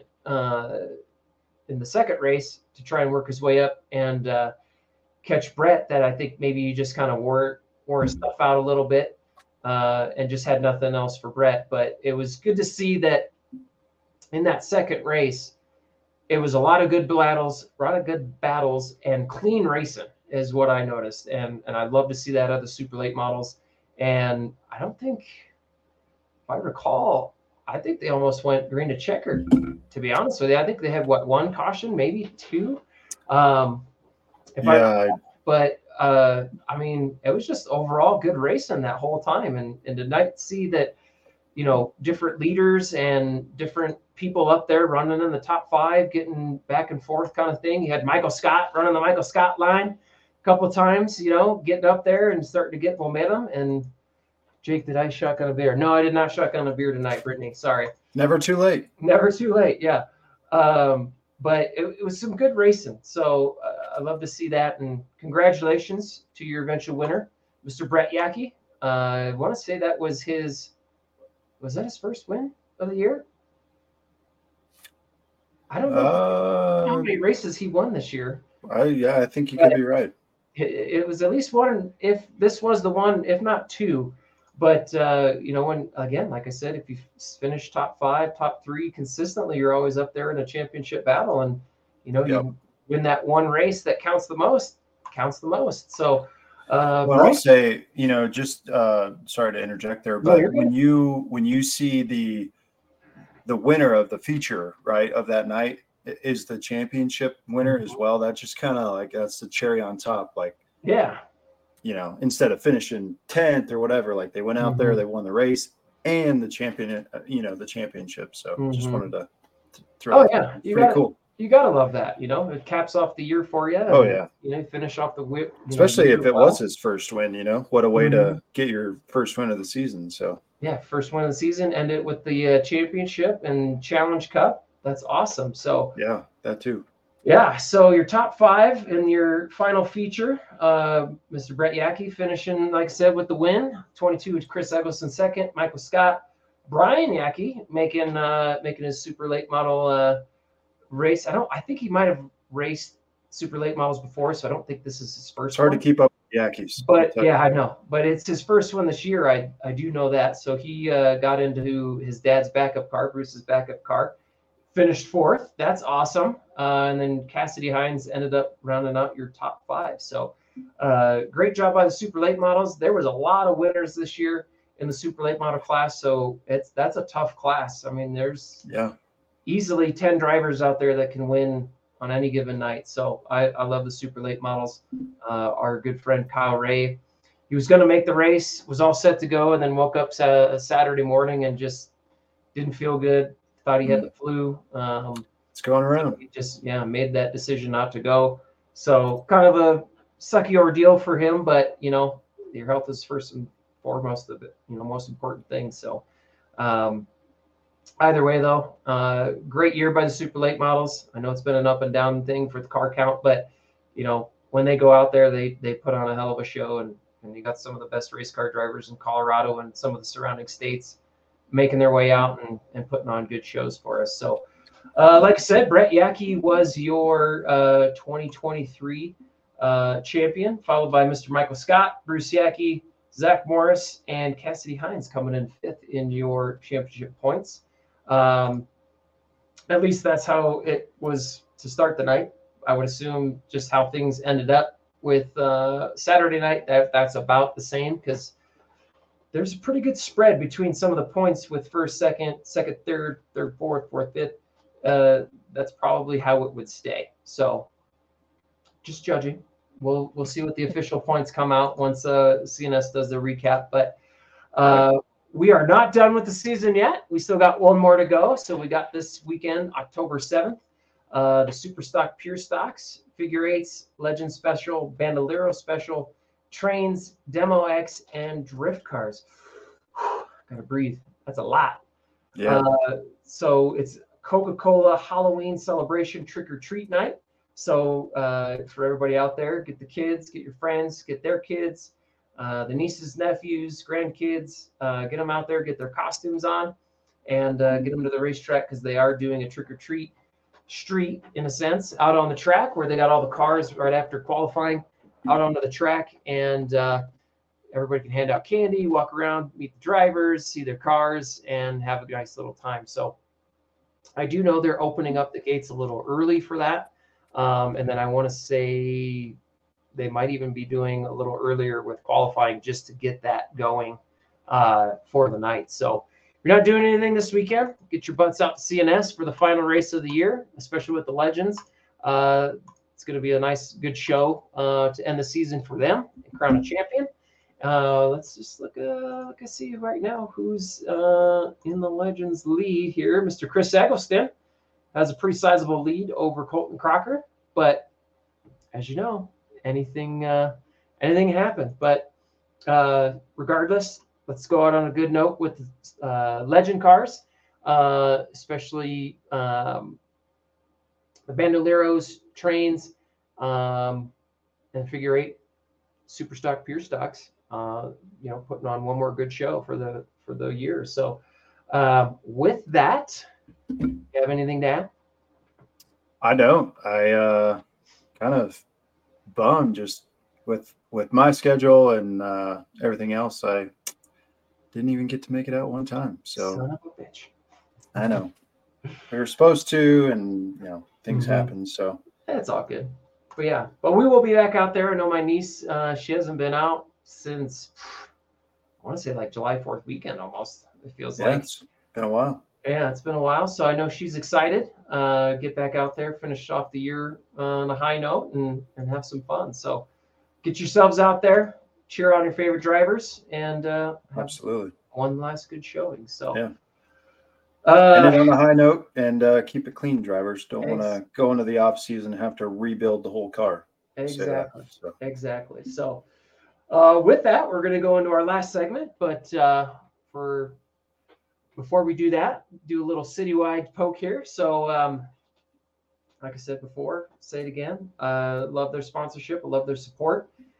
We do have it's going to be a long Saturday and even longer Sunday for me. So after the race on Saturday, I got to bring the trailer home, unload my niece, load my car, because then at I want to say about 5:30 in the morning, I got to head down to 14th and Bannock at the Civic Center Park and get the car unloaded, because Citywide is sponsoring the Susan G. Komen Breast Cancer Awareness Walk. So it's going to be a good time. I'm not going to walk it. I'm going to stay right in the car. He's going to race it in the race car. Yeah, I'm going to drive it all the way through the middle of the crowd. There you go. Yeah. But no, it should be a good time, and looking forward to it. So we got a lot of people in the bank that are going to be there supporting as well, whether it be a family member or personal, experience with breast cancer. We got a lot of people that are going to be showing and supporting. So if you can make it, great. If not, just be thinking of all those people. So with that, absolutely. Let's see Dad and I in the garage. All right. You spent countless hours in the garage with your dad. Now investing in that old car and working on it with your son reminds you of him and his legacy lives on. Fund your passion with a low-interest home equity line of credit from Citywide Banks. HELOC. Especially in the off season here. Yeah. Gotta start replacing some stuff. Give me a call. Yeah. I can help you. Well, Jordan knows too much about that tonight, huh? Yeah, he might be giving me a call here soon. You never know. All the projects he's having to do all of a sudden as a new homeowner. Yeah. And sorry to inform you all, he did shoot us a text, and he will not be able to, obviously, we're towards the end of the show, he will not be able to make it. So please leave your displeasure in the comments for him to see. And tag him. Yes. Like, we're unhappy you did not show up and give your full opinions. Ratings are going down. We love his opinions. Exactly. Yeah, we love him in this next segment to get all fired up. I know. He was all jacked up on Mountain Dew at this segment, usually. Yeah, he's had his 4th outlaw by now. He's feeling pretty good. But with that, I guess, Jake, if you want me to lead it off. Or... Go ahead. All right. So I will mention for the, 14 viewers that are still on here, please stick around. We do have a special guest announcement to make at the end of this one. So don't go anywhere, or stop what you're doing right now and tune back in, whatever you got going on. But this is the green flag, black flag segment. So I know we had Texas Mike, as we learned, first time viewer on. Hopefully you're still with us. But this is a segment where we bounce topics around, usually to the 3 of us, but tonight it'll be the 2 of us. And if we agree with that, we signify green flag. If we hate it, we say black flag, or sometimes right there in the middle with a yellow flag. So I will lead us off tonight. I'll talk about national level, as I usually do, whether it's asphalt or dirt. This past weekend, the Truck Series and the Cup Series were at Talladega Superspeedway.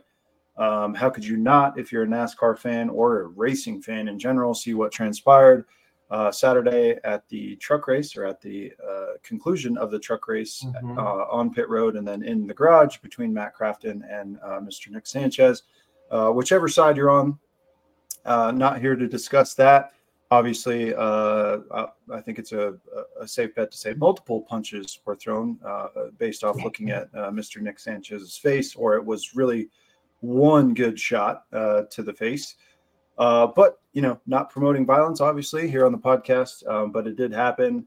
Whether it was a sucker punch, sneak attack, tapped him on the shoulder, gave him one of those, or I think whatever dominant hand Crafton is. But regardless, there was an altercation about what happened on the track. I watched replay.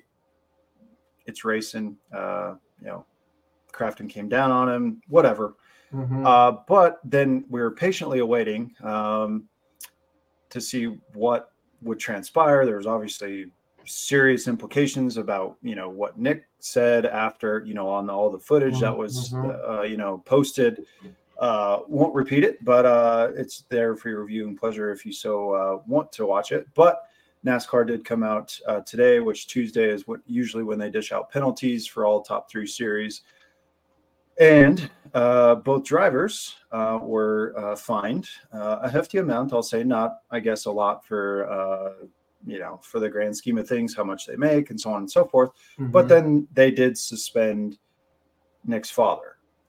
So my green flag, black flag of tonight is the whole realm of it, right? Because we've seen punches thrown, not promoting violence, but it does add that level of excitement after the race where they get into pushing matches, where they get into punching matches. We've seen it this year with Noah and Ross Chastain, Sam Mayer, Ty Gibbs last year, so on and so forth. All the fights that we've seen, all the altercations.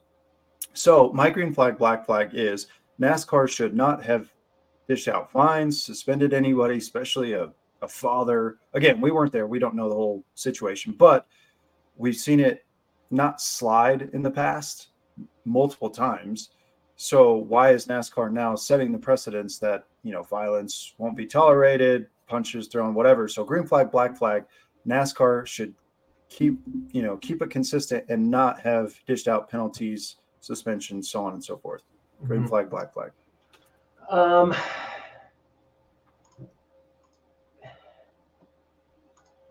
That one's tough because green flag, black flag shouldn't have done penalties I think, to the drivers. Now, when your crews start getting involved, that's where I think it can really get messy, because then you got like 15, 16, 20 something people now all of a sudden starting to fight.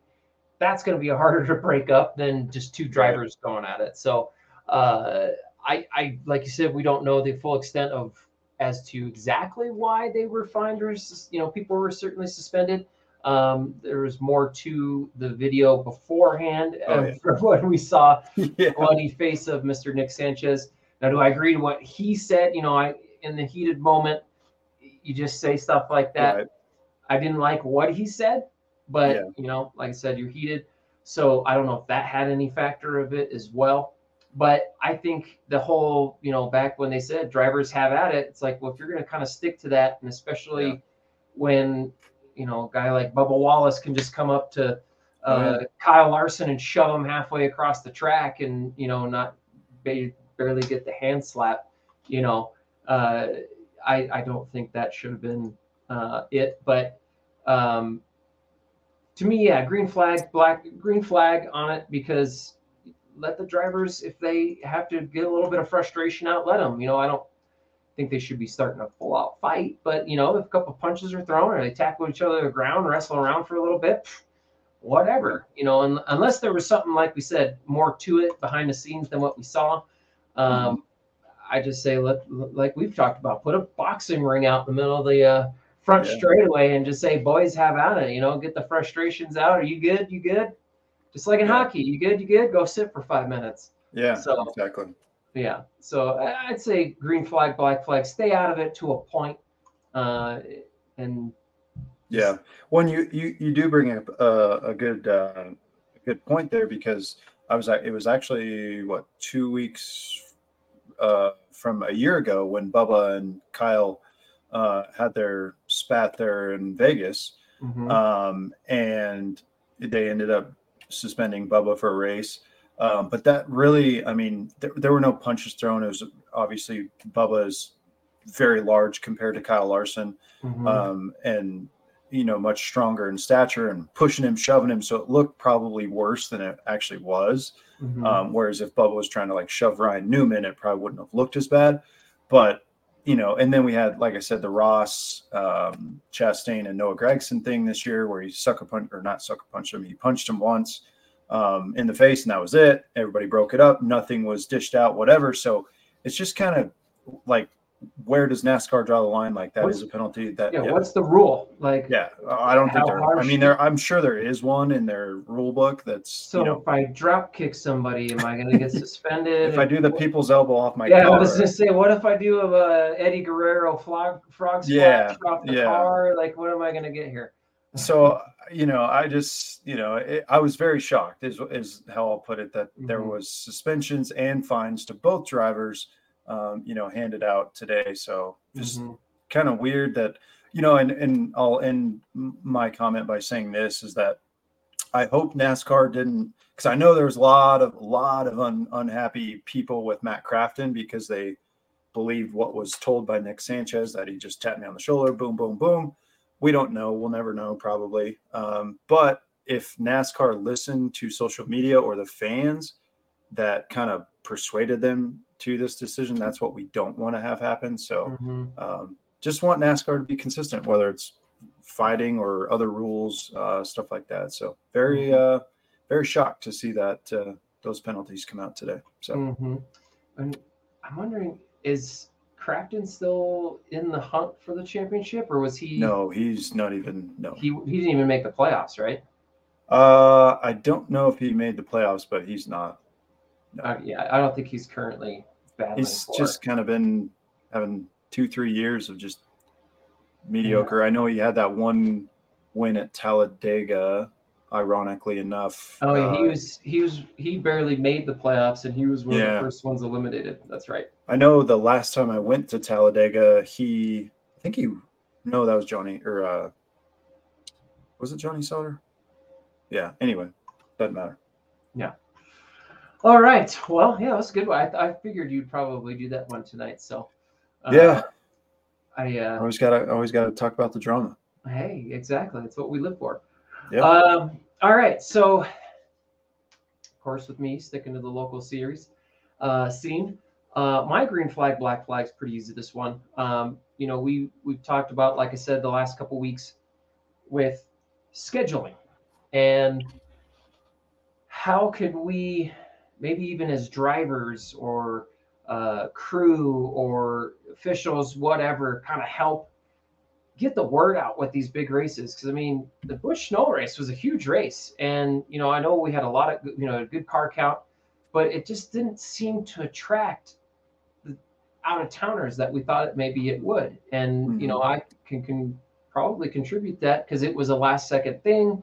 We tried to get the word out, but with a lot of these drivers out of town, they pick and choose what they want to go to based on what's out there and scheduling ahead of time. So for all of you that may be Facebook fans of our Spit Family Racing, earlier this year, we said we were going to try and make the Birch Run big money race for the modifieds.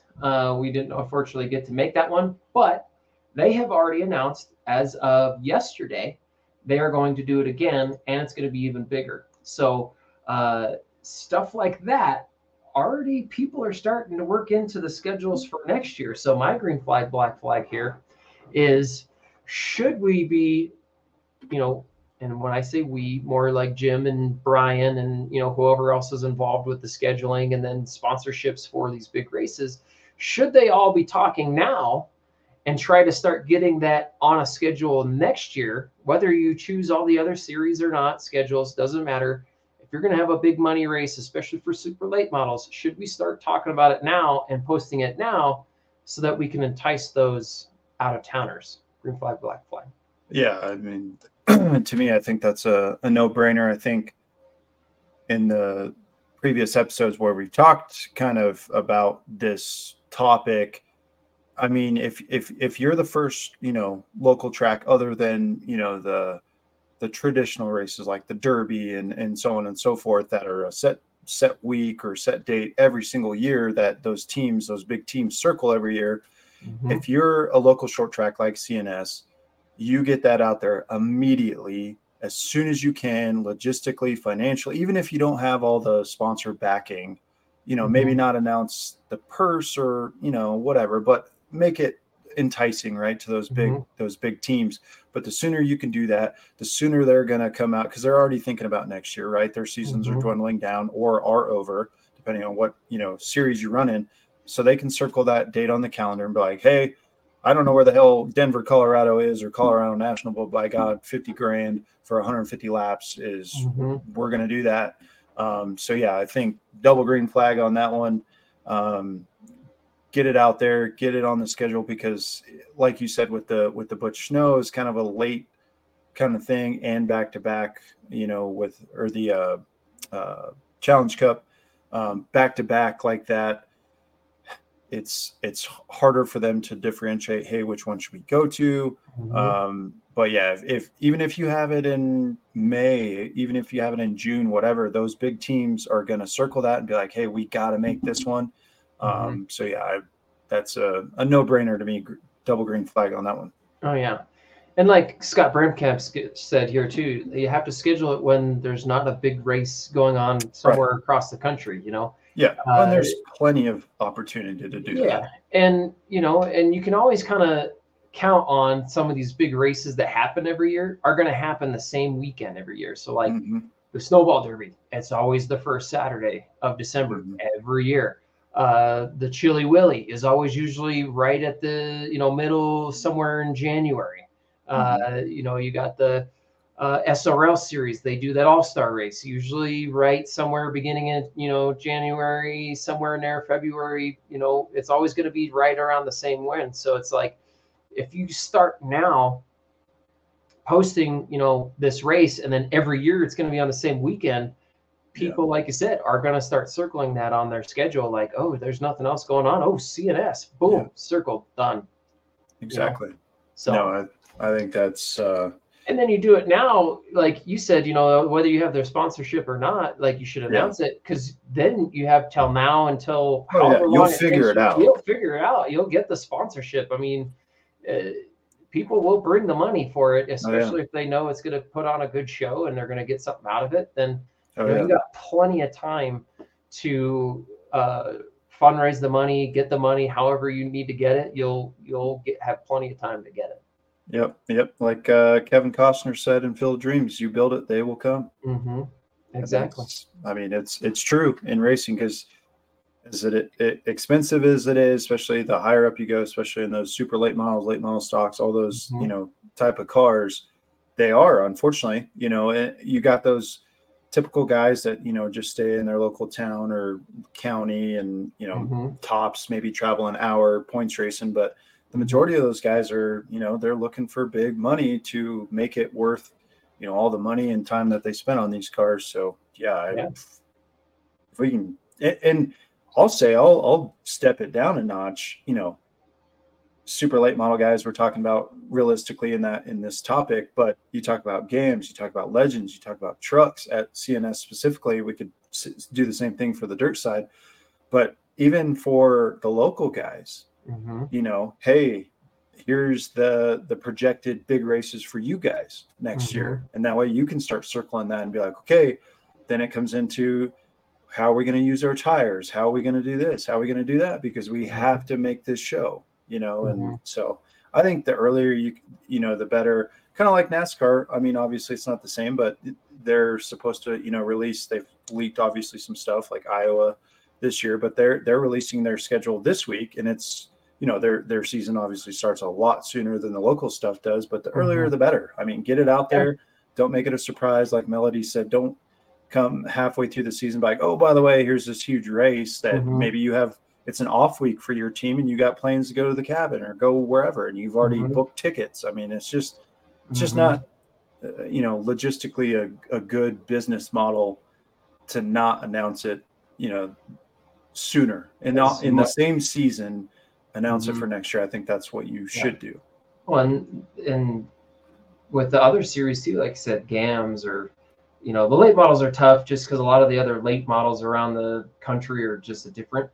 But I mean, you got, there's still other cities and states that run trucks, legends, especially. You can pull in 60, 80 legends if you really kind of put it out there early enough and put out a good purse. I mean, shoot, 10,000 for a legend race. I mean, that's pretty damn good.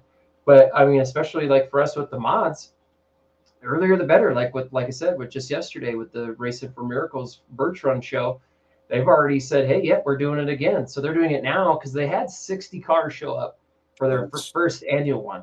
They're hoping to get 80 cars out there for next year. And the reason why is because they're announcing it now, so people put it on their schedule for next year. So exactly. Yeah, that's definitely one we're circling on the date for next year.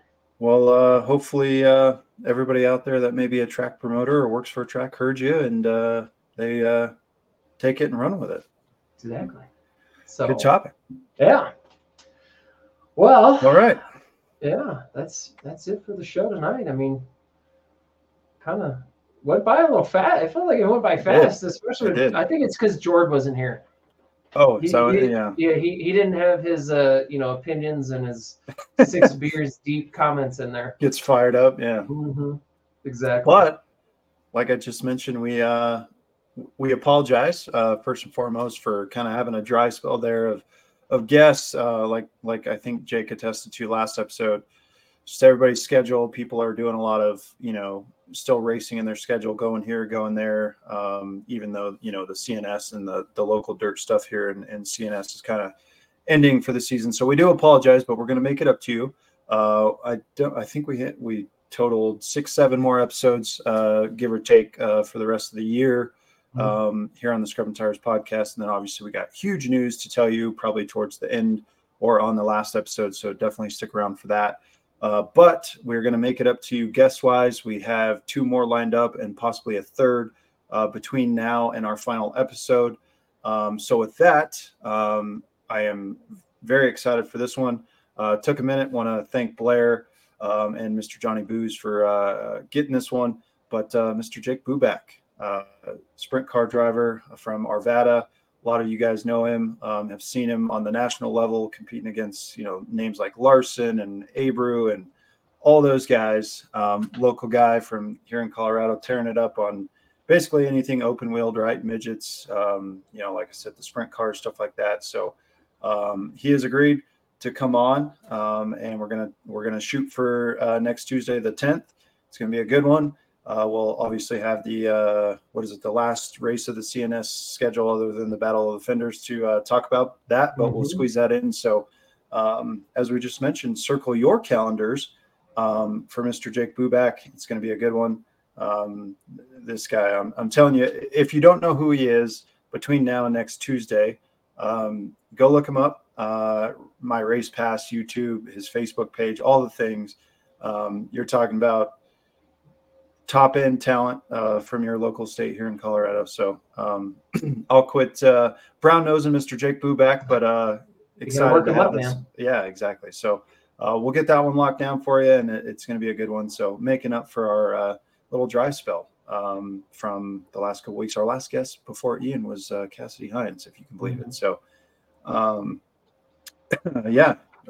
Warren Rhodes, Jake is a wonderful driver. There you go. All right. We got a special guest right now. Yes, we do. My Bella. Bella. She loves Dad. Oh, there yes. she. Yeah, there you go. She's like, Dad, it's bedtime. What are you doing? Yes, it is. All right. Well, with that, I'll kind of bounce over to Jake. But good luck to everybody participating there at CNS this weekend and around. If you're participating in any other event, and appreciate all the new viewers like we had tonight. All the continued comments, interactions. Thank you to Ian for, again, coming on. He's been a great friend of ours last couple of years, and starting to do big things in reality. So, looking forward to next week. And obviously, as the episodes go, we'll keep announcing these guests.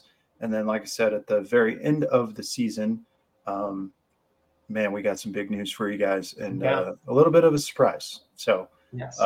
Definitely stick around for the end. I know we're dwindling down here in the season for us on the podcast. It's been a long one. It's been a good one. We've had a lot of great guests and great memories. So keep it going. Keep the support up. Smash that like button, that share button. We appreciate all you guys.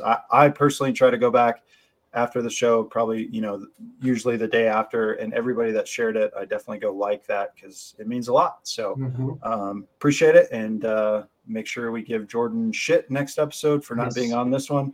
We did say if he missed another one that he would be 86th. I think that's 3 now. Might have to pull in the right-hander and bring old Brian Sanders out. Yes, our guest in waiting. Yes. Or our host in waiting. But yeah, that's it for me. Appreciate it, everybody. And I'll pass to Jake for closing thoughts. Yeah, not much more to say. Yeah, thank you, Ian. I know he's a good sport with us calling him Cheeseburger. It's all we love him, so it's all for love. But yeah, great to hear from him and his story and how he got into racing. And yeah, I didn't realize how young he was too. I mean, he kind of looks more. When he said 2000, I was like, what? Oh my God, I think I was in like 6th or 7th grade when you were born. Oh my God, you make me feel old. But he's a good sport. He's a good guy, and love hanging out with him and having him around the pits, and just a cool guy. So thank you, Ian, again. Thank you, everybody, for being on the show tonight. And like Brandon said, we're getting toward the end here, so stick with us. We got great news, great stuff still to cover the last few weeks, and looking forward to having Jake Buback next week and hearing about him, and have another dirt guy out on the show. I know we haven't had a lot of them, but we're trying to bring that scene some more exposure and get the word out there about the dirt, because there's a lot of, just as with asphalt, there's a lot of talented drivers on the dirt side. So very excited for him and getting him on here. And just thank everybody for being on here again. Good luck to everybody this weekend. We'll be out there watching and supporting, eating lots of candy, and having a good time for the last race of the year. So nothing much more to say with that. Brian Sanders, good luck with the ARCA at Las Vegas this weekend. Give them hell. I don't really know how much hell you can give them when you're the race director, but good luck with all of that anyway. I know it's probably fun and hectic at the same time. So, but yeah, with that, just everybody have a good night, and we will see you next Tuesday. So with that, keep scrubbing them tires. Boom. Nailed it. Holla.